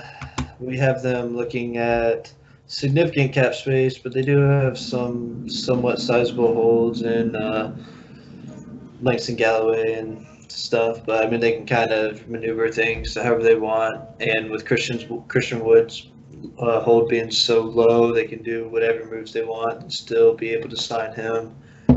So I guess we don't really even have to be too specific about what moves they'd have to do to create the space. So I'll just look at the way I kind of wrote it out is I grouped it into like people I would consider doing the long term, and then young guys if I'm leaning towards being taking the longer route, the few young guys I might be willing to overpay for. And I guess I'll start with the long term guys. If you can somehow get Fred VanVleet for like 4 for $80 or something like that, like I think that'd be ideal. He kind of bridges the gap and fits both those things I was talking about. Yeah, I mean, Fred VanVleet was the first guy on my list. I think that is too low for him, but I could be way wrong with this economy that we're now living in. Yeah, that's what I'm just like. That's kind of how I word it on my notes. Like, if you can get him for this, like you might as well just make the offer just in case, like it's there, or maybe even go like 3 years for a little bit higher of an annual rate. But like you just throw him one of those two offers, and then if he accepts it, cool. If not, no harm, no foul. Yeah. Do you think it'd be insane to give him like 25+ million a year? I mean, 4 years, that's a tough sell, but I mean, I thought about when I was looking at like what my 3-year offer would be. I was like, is 3 for 75 too crazy? And it might be, but I end up settling on something. I mean, I end up writing down 3 for 70. Like, I mean, that's just as crazy as 3 for 75. So. Well, I mean, mine's even higher than that. I don't even think I want to share it now, but I'm always factoring in with these bad teams. Like, I'm factoring in that nobody wants to go to Detroit unless they overpay. Not that Detroit is some sort of bad city or something, but they just don't have a history of winning in the last decade. And like something you talk about a lot previously is like, what is the opportunity cost of doing this? You already said that their 21, 22 books are pretty thin also. And I don't know, the bottom of the East is bad. So like, yeah, I could see paying VanVleet, I don't know, hand him a blank check. Just tell him what do you want to come here. Not for 4 years, maybe 3 years. I'd like 3 for 80 even. I don't know. I mean, yeah, you could maybe like start him at the max this year and have it maximum declines or something like that. Like front load it to help you a little more in the future. Like, I mean, the logic is definitely there. It's like I kind of just had to talk myself down a little, but maybe I guess there's I mean, the I could be crazy. I could be crazy. I well, don't know. no, I mean you're not crazy. Remember, I thought he was getting 4 for 100 a few months ago when we talked on the Draft Class Yeah. podcast. Yeah. It's just he's a great complementary player. Obviously, for any contending team, like he's perfect. Like for any very good team, he's perfect. It's just like, but if you're looking at him without a superstar or two on your roster, without like a setup like Toronto, where just everyone's very good, you're just looking at a couple other good players, maybe that ends up handicapping you like a year or two down the road when you're looking to make maybe you have a younger setup or something like that, and like he also someone who's not the most athletic. Maybe he declines kind of fast out of nowhere or something. I just think you just get really risky. But then again, 3 years, like I mean, you can't be too risky for a 3 year deal, especially when you consider you're kind of a lock to get elite production out of it at least year 1 and year 2. Like, I mean, Yeah. I think this is something I'd have to really sit down, like probably spend like have it super. We do a whole podcast on like just what would be the opportunity cost and like is it worth throwing that much money at him? Like,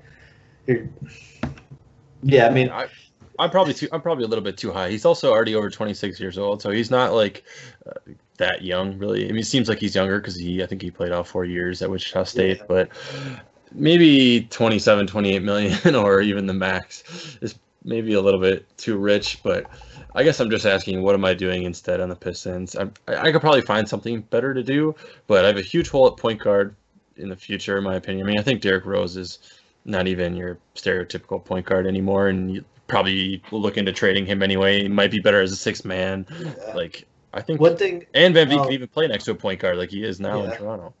One thing I'll add though is there's the risk of like this handicapping you somehow in like 2 or 3 years, maybe 1 year. Not that high of a risk, but I mean that's still something that could happen. And then factor in he might end up making you like too good to like bottom out, but not really good enough to make any sort of difference. Like you might be able to, you're more likely to be able to get at best like a 6 seed with him, but I don't think he's gonna make you that much better in the long run. But I think he definitely stops you from being terrible, and probably not even just stops you from terrible. He's good enough to keep you to where like you're never going to have worse than the 10th worst record. Yeah, I can see that. Do you think that, say he was at 26 million a year, next year goes horribly for the Pistons, say they're stuck in 9th or something, worst pick, no playoffs, do you think that they could get off of him when everybody has cap space 2 years from now? Yeah, at 26 million, do you think they could just get a mulligan and trade him into space or for some minor asset? Like that is like what convinces me, like maybe this like is something you do, because I think yes, like I do think you'd be able to move him if he had like 2 years 50 remaining after the season. Like I 100% think that's movable. Because they're especially probably especially if you took on like one player who wasn't very good with a bloated deal. Yeah, and then that's like what I was gonna say. There's probably pick one or more something. bad contract out there now. There'll be a few more bad contracts out there by then. So I mean, that's what I'll talk myself into it because of stuff like that. But then I'm just like, I don't know, man. That's crazy. That's a lot of money for like the 10th best point guard in the league, if he's even that. Like, who also and one thing that kind of does scare me is like something I talked about earlier. Like the people who aren't the most athletic, like they're at the biggest risk for when they lose that one step of like completely falling off. And I think that could be an issue with him. Right. I'm arguing with myself also. It's probably definitely too rich to go over, say, 25 million. But part of me is still saying, just get him here and figure out the rest later. You can see how you play. You can see how you perform. You could always trade him in the next summer. I don't know. It's hard. Yeah. Being a GM's hard. Yeah. It's not as easy as Twitter makes it seem. Right. Yeah, I guess we can. I mean, are you cool with just flying through the rest? Because that's probably the only one that warranted that sort of discussion. Yeah, he was the only guy that I had like really pointing up big money for potentially. Yeah, and then I'll throw my annual podcast free agent reference of Jeremy Grant. I think he'd be a great fit. Obviously, throw him around, not that much, but I'd be willing to throw him a good bit to get him to come long term. And then Jordan Clarkson is someone I consider. I put down 3 for 45 for him, probably a slight overpay, but I mean, you desperately need the scoring and stuff. I had literally 3 for 45 down for Clarkson. Wow. That's That is. we've done too many of these together. Also had Grant down, but you didn't give a number for him. But yeah, I would be interested in Grant. Maybe like Grant. 14, 15 mil or something. Yeah, I just put around like 15 for Grant, and like honestly, I'd go 4 years for him. He's young enough. But yeah, that's Clarkson 3 for 45. Wow. What a moment. Yeah. Do you have any gonna other bookmark guys? Do you have any other guys you think? fit Yeah, that I mean, category? I always bring up Chris Dunn. I don't know. I probably like him more than most. Their defense is nothing special. Derrick Rose is not particularly good at defense. I feel like he'd be a good fit next to him. Kennard is not exactly a lockdown defender either. I just feel like he can fit on so many teams, kind of like a Marcus Smart light version. So I have Dunn. Do you like Dunn at all? Yeah. Agree with what you just said. Then I have Melton. Like I said, that I wanted a point guard of the future. Same Maybe he's concept. not. Yeah, maybe he's not the starter of the future, but he's same concept. And then I had a bunch of small forwards because if I'm talking about getting better for next year, like would you? So I do have one other decent deal out here. So like, would you give Gallo like? I have 26 million for one season. It's not crazy. I mean, there's definitely logic behind that. Just trying to be better for 1 year, reevaluate after that, and I mean, this kind of fits the exact logic I said they should pursue. Honestly, try and get better for 1 year, and if it doesn't work, you're already in the lottery and you have assets to trade. So, I mean, yeah, I think that's definitely realistic. Okay. Yeah, so I kind of like that for them. I honestly think that they would have a little bit of a frisky roster if Rose and Griffin stayed healthy, and then they brought in like a playmaking 3 or 4. So Gallo I had down. I'm just thinking about that. That'd be insane shooting, because I think people forget how good of a shooter Blake Griffin was 2018-19. Like, he was super high volume, super high percentage. Luke Kennard and Gallo, Christian Wood. Oh my god, yeah, with Derrick Rose slashing, like that would be like you wouldn't believe it until you start talking about it, but then you'd be like, wow, this has potential to be like a top 10 offense right here. Yeah, and you already said all the role players played well and shot a little bit better than they maybe would in a normal season, but maybe they can shoot. So yeah, they'd have a lot of shooting. They have some playmaking. I don't know. I would fire some money off of Gallo. Like, Would you go open, but what? Go ahead. I was just gonna say if you would go long term on him. Yeah, so I mean, I'll probably go 2 years. At least line him up with Griffin, because Yeah, I don't know. Then you would just have a ton of money after that. But I don't know if I'd want to go 3 or 4 for Gallo. He's a little too old for probably what I'm trying to do. So yeah, so Gallo, I have Mo Harkless down. Like I said, I wanted a small forward. I would probably give him 3 years for maybe 40 or so. GR3 and a little bit lower end. Derrick Jones Jr. might kick the tires on. A lot of the guys we've listed a bunch of times. Even Jay Crowder for like 2 years, I would probably be willing to throw him an offer around 10 million a year. Jay Crowder would kind of fit perfect in the strategy I talked about. If he helps you win, great. If not, I'm sure you get him on a tradable number if it's short term. So, yeah, I think I'd just be based on that logic and the fact that he's never really gotten paid that well. Maybe I'd throw him like 2 for 28 or something like that, and maybe even make it declining. And like I'm sure you could easily trade that if you needed to, and it helps you to pursue a bigger fish if that ends up being the path they choose. Right, or you could even do like a second-year team option with like 4 million guaranteed or something, kind of like the Knicks have done with a few of their guys. And he fits into the style of he lets it fly from 3. Not the best shooter, but he lets it fly. Right.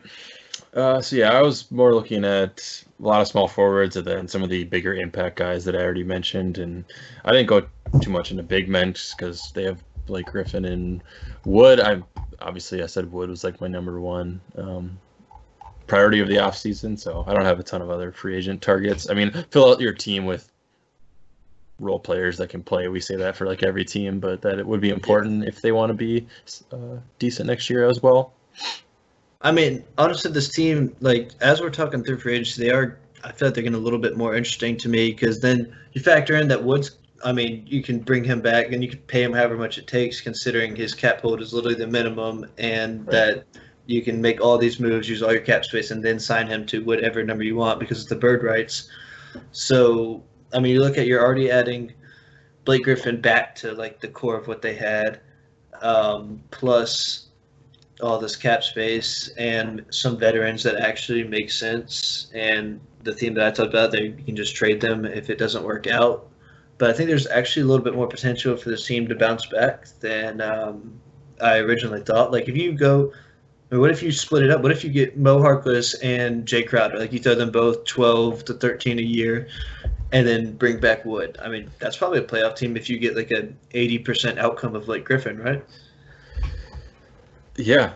I mean, just looking at Rose, Kennard, Blake Griffin, Christian Wood, I mean, that's I mean, yeah. 4/5 of a solid-ish team, right? Like Yeah, that's not a bad if you look start. at like just getting a average to good healthy season from those four collectively, I mean, there's probably going to be a few of them who continue their solid productions. One or two might drop off or whatever, but I mean, if you just look at average to good outcomes for health and play out of those four, I mean, that's probably looking at, like you said, a pretty good setup for a solid team. They have a few good young pieces already, have a good draft pick they're going to be added, cap space. I think Detroit's going to be a playoff team next year. Yeah, I mean, who would you see falling out? Maybe the Magic? I know that's near and dear to your heart. Yeah. Because actually the East playoff teams are not terrible. Like the top 6 are pretty solid, and I don't really know. You don't have to go too deep into it, but like, do you see any team that has like a potential for decline outside of like major injuries? Maybe Indiana. Yeah, possibly. Because, I mean, you said without injuries, but, I mean, I think it's fair to consider, like, injury-prone guys like Oladipo and Brogdon, like, who knows what they're coming back. TJ Warren and Sabonis probably are probably huge regression candidates. And then, yeah, I mean, I don't know. I can definitely see them falling back. I mean, also, there's always, like, one team that does have a lot of injuries, I feel like, or way underperform, so it's probably not fair for me to say, throw that aside. Yeah, but I think I've been talked a little bit more into Detroit. I think the idea of them adding the few role players just makes a lot of sense. Maybe you get Jordan Clarkson plus one of these like forward guys that we're talking about. The only guy I had on my list that you didn't mention was Juancho Hernangomez, and I mean I think I've mentioned Juancho for every team that has at least a mid-level exception. It's just a solid wing. I mean he shoots really well. He shoots good, and like he plays analytically correct. Good body. I mean, just kind of is the type of player every team needs and can add, and especially teams that need forwards and are probably would be better to look at young players. Just makes plenty of sense. Like I'd be willing to throw a little more over the mid-level exception for him, just to maybe if like some of these veterans don't work out. Like if I'm looking at, I didn't get really any of the veterans I want, I might get them like 3 for 36 or something like that, just to get that forward body, let him explore some of his potential. He probably has a little more offensive potential to explore. Let him do that, and then just kind of help to maybe win now, but definitely be a piece going forward. Yeah, no, I like that. I just have a few smaller, just because I think they have a big hole at point guard. I have, like, if they strike out on all those guys I already mentioned, like DJ Augustine or even Matthew Dellavedova, just to give you someone else who can run your offense and shoot a little bit more so with Augustine than Dellavedova, but yeah. And then do you want to, so I do have a few other guys that kind of are like in the free agency mold, but maybe they could take them in with trades. So like one guy I looked at is, well, do you have any other free agents you want to? No, you got the floor. So what about Otto Porter? He makes too much money. You have a ton of space. Maybe the Bulls say he's not part of their long-term plan. He has a high contract and it expires after next year. Like, could you see them taking Otto Porter into space for maybe a small asset? Or yeah. Bulls probably aren't overly looking to get rid of him, but I don't know. I think that would be a decent fit. That makes sense. Yeah. Similarly, I had Oubre down. He's a little bit less, but I don't know. I don't know what Phoenix is doing. I never know what Phoenix is doing. I feel like they dangle a lot of players in trades, and I think he also expires after next year. So just another small forward that's youngish that could maybe fit their future, and they have cap space. What about on the crazy side? What if you could get? Would you consider Chris Paul? I thought about him. Like, it's just the whole him and Blake Griffin cannot coexist again, especially now that Blake's someone who really dominates the ball. But no, the logic behind it, yeah. I mean, if you get him for cheap, he'd probably be a pretty good team next year. Yeah, we also traded for Chris Paul in our summer mock deadline. So. Oh, I forgot about that one. Yeah, but I mean, I think they have a whole point guard, like I keep saying, and they have all this cap space. It's probably not something you want to do, but I mean, Chris Paul is still really dang good, so I'd at least throw it out there. What do you? We should briefly consider. So I don't know if we explicitly said it, but Christian Wood is unrestricted, so he actually could just leave if he just doesn't want our money. So would that change like everything for you if you were not able to retain him? Or would you still have people with the same general plan, or did you not even think about it? I mean, I thought about it, but I feel like they're the only team that believed in him, and the fact that they have the opportunity to pay him the most, I just kind of think more than likely he ends up staying. But, yeah, I mean, I think it's kind of the same boat if he doesn't, though, because now you're just looking at, like, one less, like, starter-level player or so, and one less player to go towards a rebuild. But, I mean, I don't think it drastically changes your standing too much. Okay. Do you have a number that both you would expect to get him at and one that you would say, wow, I just can't stomach that? Okay, so I don't know. This won't directly answer what you're saying, but I kind of just the way I'm thinking through it is fair value for him. I think after considering just the value of the center position and all that, and the fact that he hasn't proven it for too long, but also considering he probably would prefer long-term since of all he's bounced around has been paid. I think something around 3 or 4, probably you want 4 years just to lock him up longer since he is still young. I think around like 10 to 12 million is fair value, especially when you really consider how little. I mean, just because if he did this for like 2 seasons, probably looking at more. But the fact that it's really only 2/3 of like one season, and he only started towards the end of that, I think 10 to 12 million is kind of fair value. But say the moves I've made kind of eaten into my cap space for next year, which looks like it's like there's like a possibility of that if you do a couple 2-year deals that take up some of next year's cap space, and I don't think I'm gonna have that much flexibility as it is. Then I might be willing to just be like, okay, well, we're kind of already out of options for not out of options, but we have less flexibility next year. I'd be willing to spend a little more. And also, I'd probably just be willing to go a little more over what I consider to be fair value anyway, just because, I mean, you don't want to lose a player over a couple million for a team in Detroit situation. So I'd try and keep the total number after saying all that, like under 15 annually.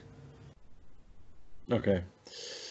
Yeah, I mean, he only played, like, even when he's starting late in the season, he only played like 21 minutes a game. I know it was obviously more once they traded Drummond, but I had very similar to you, actually. I think I have 13 to 15 million. I think getting him for 10 to 12 is probably a little optimistic, mainly because we talked about a few other teams already that probably would like to have his services, but I don't know, like, because I actually don't know if I for sure agree with this, but I hear people say a lot, like, average starter money is like, what, 15 to 17 million or so. So, like, do you think he is not even really a starter if you're only paying him like 11 or 12? Or just, I know that you say he hasn't proven it and earned it, but he's probably going to tell you, well, you're going to pay me for what I'm about to do and not what I already did. Yeah, I mean, I think he'd probably be I feel like average starter kind of seems about right for center. I mean, do you think he's better than the 15th best center in the league? No, I think that's about right. That's probably why I was a little bit higher when I said it probably would take like 13 to 15 million. Opinion. But average starter center is probably worse skill, like impact wise, than average starter at other positions. That's true too. I think, but just kind of like I said also too about how it's not that big of a deal to go over what I would say is fair value, just because I mean it's what's the opportunity cost, and you're a young rebuilding team. Like there's probably some offensive, there's some potential there for him to really pop and maybe be like 8th, 9th best center in the league or something like that. So like and like you said about how he's saying you're going to pay him for what he's going to do. So I think, I mean, at the end of the day, probably looking at four for somewhere between 50 and 60 million, Yeah, no, I think that's right. And depending also, on whoever negotiates better. yeah, and also we're quibbling over like 1 or 2 million a year, but I just find it Yeah. interesting just because I think there will be other teams that are going to be after him, and it'll be interesting to see what he chooses. I think you're right though that he probably would give Detroit the leg up because they found him and maybe he has a good relationship with those guys. But like you Yeah. said, it's a new front office, so And who it's knows? not even just, I think that they found him. I think a lot of, like, all those other things, like, I think he got cut by, like, multiple teams. Like, multiple teams didn't believe him. Like, I know New Orleans chose Julia Okafor over him, which I mentioned this on a previous pod, but just Christian Wood makes so much sense next to Zion. Like, it's just insane. You know, they've really, quick tangent, that screw up plus something I talked about earlier with the Jackson Hayes pick. If you nail that pick and get Cam Reddish, like those are two like great pieces I think next to like that fit their current roster. That's kind of two big potential screw ups that are both under the David Griffin era too. Something worth thinking about. Yeah, no, I agree with that for sure. Um, yeah, that's all I got on the Pistons. Oh, Well, I I got guess one more. yeah, I got one last thing. You can go ahead with yours though. So yeah, we briefly touched on it earlier, but what what would you actually be willing to extend Kennard for? I'm interested in that because I think that if I'm trying to keep him, like I said earlier, I wonder what is both a realistic offer you could make year out. So I guess to look at it as if like this offseason, what I'm offering this fall is, I mean, maybe pretty similar numbers to what we're talking about Christian Wood, like 10 to 15 minutes. I mean, his negotiation would be so tough to have like this summer just because of his injury history and the fact that his breakout was for 28 games or 25 games. So I think I mean, he'd have to prove that he can stay healthy for a whole season. So I don't think anything gets done this summer unless he's willing to take something pretty team friendly. Like if he's willing, I guess the max I'd offer this summer is a good way to put it would probably be like 4 for 50. But then again, I say that, but if he's like willing to take 4 for 60, I mean, I probably would be willing to do that this summer too. So that I'll call that my max. I don't think I'd go over that 4 for 60 this summer. And then obviously, if he proves he can do it next year, when it comes time to extend him, but the summer after that, probably be willing to go more than that. Yeah, so I think that that's fair-ish. I had very similar. I had 4 for 65 is probably what I would try to get him for. Do you think that there's any chance he would actually take that? I mean, security mean, might be important to players this summer with Yeah, just all the especially wackiness in the world right now. And it's like, man, if I could just ink that today, why not? especially with everything going on and the fact that like I mean, just looking at his health risk, but also his playing risk. Like, I don't think it's a lock. He proves he's a $65 million player next year. Like, I mean, he could, but I don't think it's a lock, and I don't think it's realistic that he proves he's that much better than that. Like, what's his ceiling? 4 for 80. Like, I mean, if 4 for 65 is on the table for Kennard, I think it'd be very wise for him to sign that. Talking about his ceiling, so do you think it's crazy that he could be like Gordon Hayward? And not only because they're both like white small forwards or whatever, shooters, but yeah. yeah, white shooters. But they both like can play make a little bit. They're like probably better in the pick and roll than some people realize. Like I said, I like Kennard, his craftiness, and like I said, he's increased his usage 3 years in a row, and his efficiency has gone up, which usually it goes the other way. So I don't know. Do you think that he could be like as good as Gordon Hayward, or is that too rich? I mean, maybe like a shooting guard version, which at the end of the day, if you're doing those type stuff at shooting guard, it's probably not quite as good. But Gordon Hayward. I mean, he's like a few inches taller. He's a legit forward who had more defensive versatility, and like I think he was pretty athletic before his injuries. Like that's I think what opened up his game so much more. Like, he was a great spot up shooter and stuff. and he was great with the ball. He kind of was like Kennard, where he just kept getting better every year. But he was capable of like running a pick and like snaking the pick and roll, faking out the big man, then going and like dunking on someone. Like I think he had a little bit more creativity in his game, a little more athleticism, and just being taller just allowed him to do those things. But I think Kennard could be the better. I mean, I think he is the better shooter. Like I think Kennard like won't be able to do some of the other things that Gordon Hayward could do, but while also being like a maybe even like significantly better shooter, especially in today's game where Gordon Hayward was shooting probably a lot more mid-rangers in his prime, whereas I mean, I don't have the numbers in front of me, but I'm sure Kennard has pretty analytically sound profile. Yeah, and I'll just say I agree with you. I think Hayward is a little more athletic. He's probably better on defense, a little more versatile. But yeah, Kennard, I just wanted to add, he was actually in the 90th percentile for assist rate among wings. So like I actually do like his playmaking quite a bit. He averaged like over 4 assists a game in only like 31 minutes. But like you keep saying, it's a pretty small sample, and I don't think he could quite top out to like Gordon Hayward. But I mean, Hayward was got like a max deal. So I don't know, maybe 4 years, like around 15 million, could end up looking really good in 2 years from now. But it seems like on the high side. I think if Kennard gets off that this summer, it's just there's too much risk for him to not sign that. Just injury risk, the risk that the sample size was like kind of too small and he's not that good of a player. Economy risk, like I think he's got to sign 4 for 65. He's offered that. That's just too many different ways where things could go wrong for him.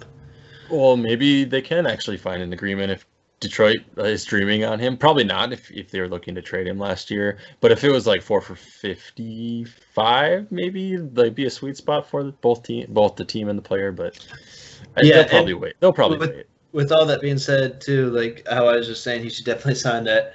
4 for 55 is probably enough for me to at least second guess it as Kennard. I probably would still advise him to sign that as his agent, but especially too considering the cap is like likely not going to continue to rise, like something we'll touch on in later pods. Like we're probably going to adjust our cap figures. Like there's like, I mean, the cap was looking at some significant rises coming up, and that's probably not happening anymore. So Kennard, I mean, 4 for 55 sounds a little better like now compared to what it was, because the thought behind some of these deals that we've talked about in the just even in our past pods is like, yeah, it seems like a lot, but when the cap rises 7 or 8 million, that's like looking at that.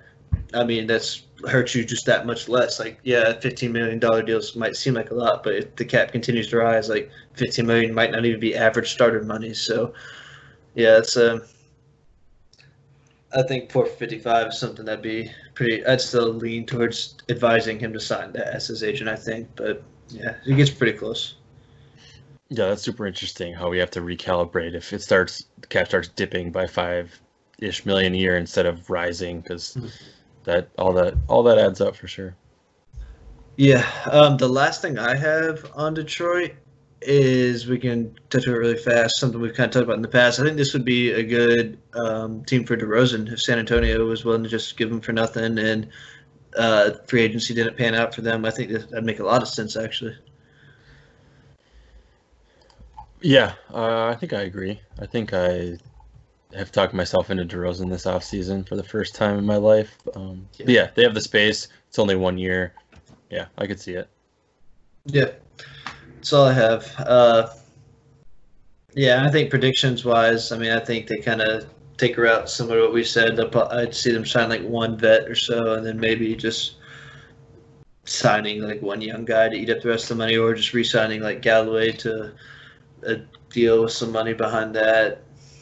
Oh, I mean, I guess they don't have to worry about eating up the money, because if they don't do anything, like if they only sign one guy, like once they sign Wood, that'll get them probably above the cap floor. Yeah. I have re-signed Christian Wood, like I mentioned a bunch of times. I think they will offer him probably the most money, and I think that they'll be able to retain him for all the stuff we already talked about. I think they'll probably bring back Galloway, and then like all those minimum guys like Svi, Bruce Brown. But yeah, I think they'll try to get one impact player. I don't know if they will be able to. It's obviously anyone's guess whether a free agent actually wants to choose them as their destination, but I think that they'll get somebody for over 10 million a year, like somebody that has a real chance of being an impact player, and yeah, they'll roll most of what they got pinned down already. Yeah. All right. We got some questions for both teams. Yes, so I'll rope in both teams. First one is just, I don't think we explicitly said it. Would you rather be Cleveland or Detroit in the Drummond sweepstakes? Do you want cap space or do you want Drummond? Detroit. No, I'll take cap space. Yeah. Even what if they don't get anybody of note? Still? Yeah, still. Yeah. Just the optionality and the fact that Drummond is not seemingly a winning player that puts him over the edge. Yeah. All right, that's fair. So jumping back to the Cavs a little bit. So George, actually, hold on. I have one question that I completely forgot to bring up for you, and it probably requires discussion, but we're gonna do it as quick as possible. Who has more trade value, Kevin Love or Andre Drummond? Well, I know for you would say Drummond because Love is so it's 3 year. The 3 years thing is so toxic. I think it would depend. No, hold on. I completely messed up. That was not the question. It was Blake Griffin or Kevin Love. Okay, that is a different question. Yeah. Who has more trade value? Yeah. Love goes 1 year longer.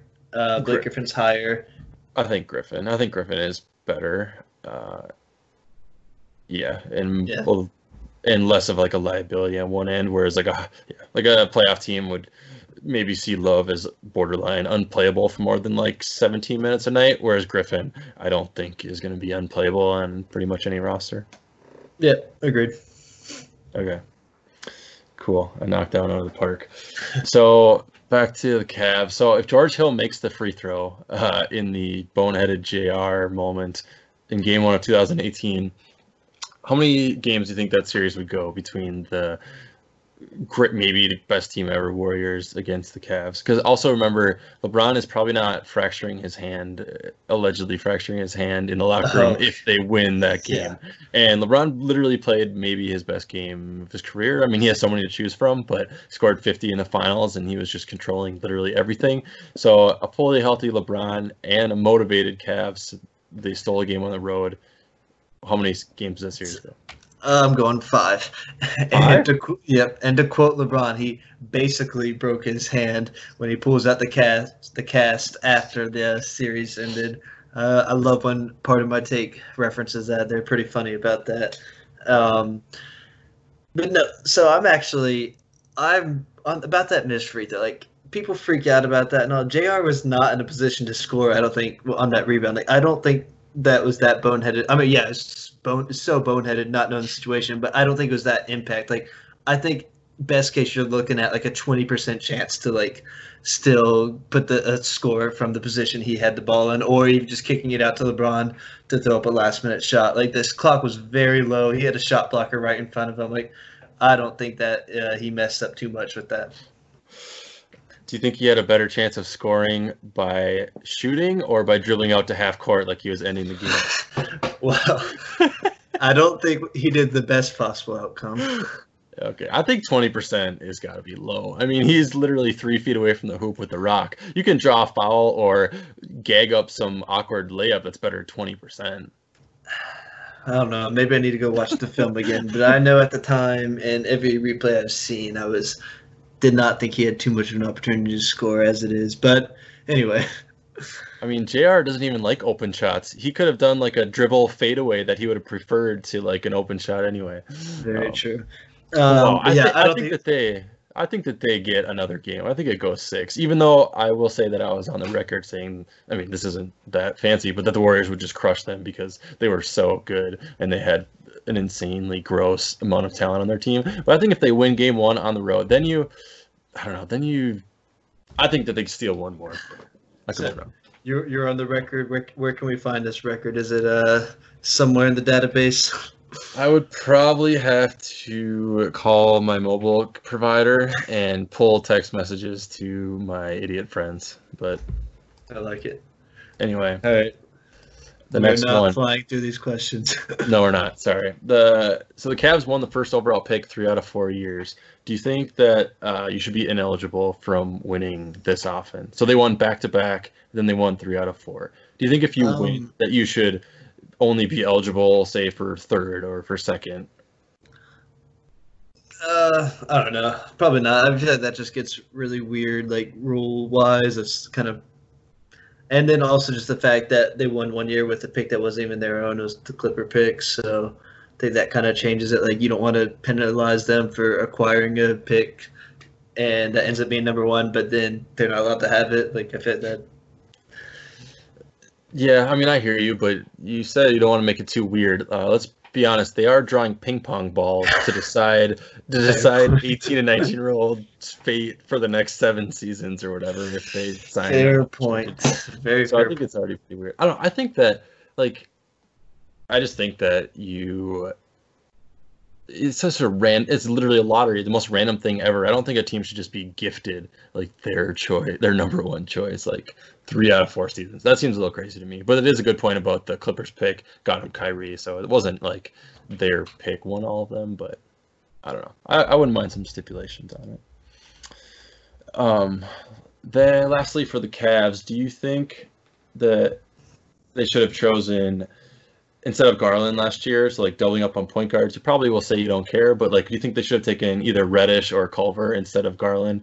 Both, you can go from skill or from position angle. I mean, in hindsight, yeah, I depth because I mean I'm high on Reddish and probably would have had a little more offensive freedom there too. So maybe even he could have became a little more than what he is. And then Culver, just looking at potential fit on that roster, desperately need a defender. Maybe I mean that could have been the ideal role for him, where he has a few vets around him to help him, but he gets to be your second ball handler on offense, and maybe you could try to groom him into being like second ball handler and primary defender.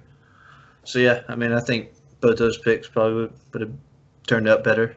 Oh no, I still think there's or that's in hindsight now, but at the moment, no, because I mean I think Garland. There's still like there are some people who are really high on his potential, like the way he was like working pick and roll, pulling up from deep, and I mean that might still be there. So yeah, at the moment probably not. Okay, moving slightly on to the Pistons. So people were pretty low on the Pistons getting Blake. So looking back on that deal, do you think it's still bad, or do you think it's bad? So Tobias Harris probably leaves anyway, but if he doesn't, he's way overpaid. So he got a max deal, and he's probably on a negative contract right now. They also gave up Boban, who, I mean, Boban is Boban. He's exciting, but he's probably not really an asset. And then the first round pick they gave up did become Miles Bridges. So that one hurts a little bit, which was traded for SGA. Yeah, I was about to say, which wasn't that SGA?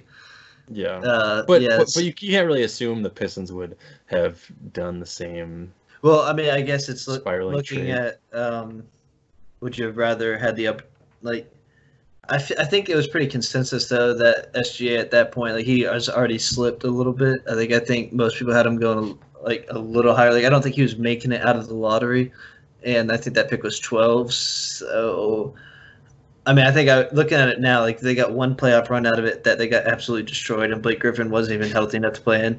I mean, a little bit of potential for this year and maybe next year, or next year and the year after that. But I don't know. I feel like maybe grabbing one more player towards the rebuild would have been more beneficial than maybe if they would have done that. They were looking at like 2 years from now being able to actually put together like a pretty decent roster. So I think I'd kind of lean towards having that opportunity to rebuild. Yeah. So I think if they would have lottery protected that pick, so then they keep that Bridges/SGA pick and maybe give it up in 19, that it would look a lot better because I mean maybe the Clippers wouldn't have gone for that, but I think it would look a lot better because that's what the one you are really angry about. You're not really so upset about Tobias Harris being gone, right? No.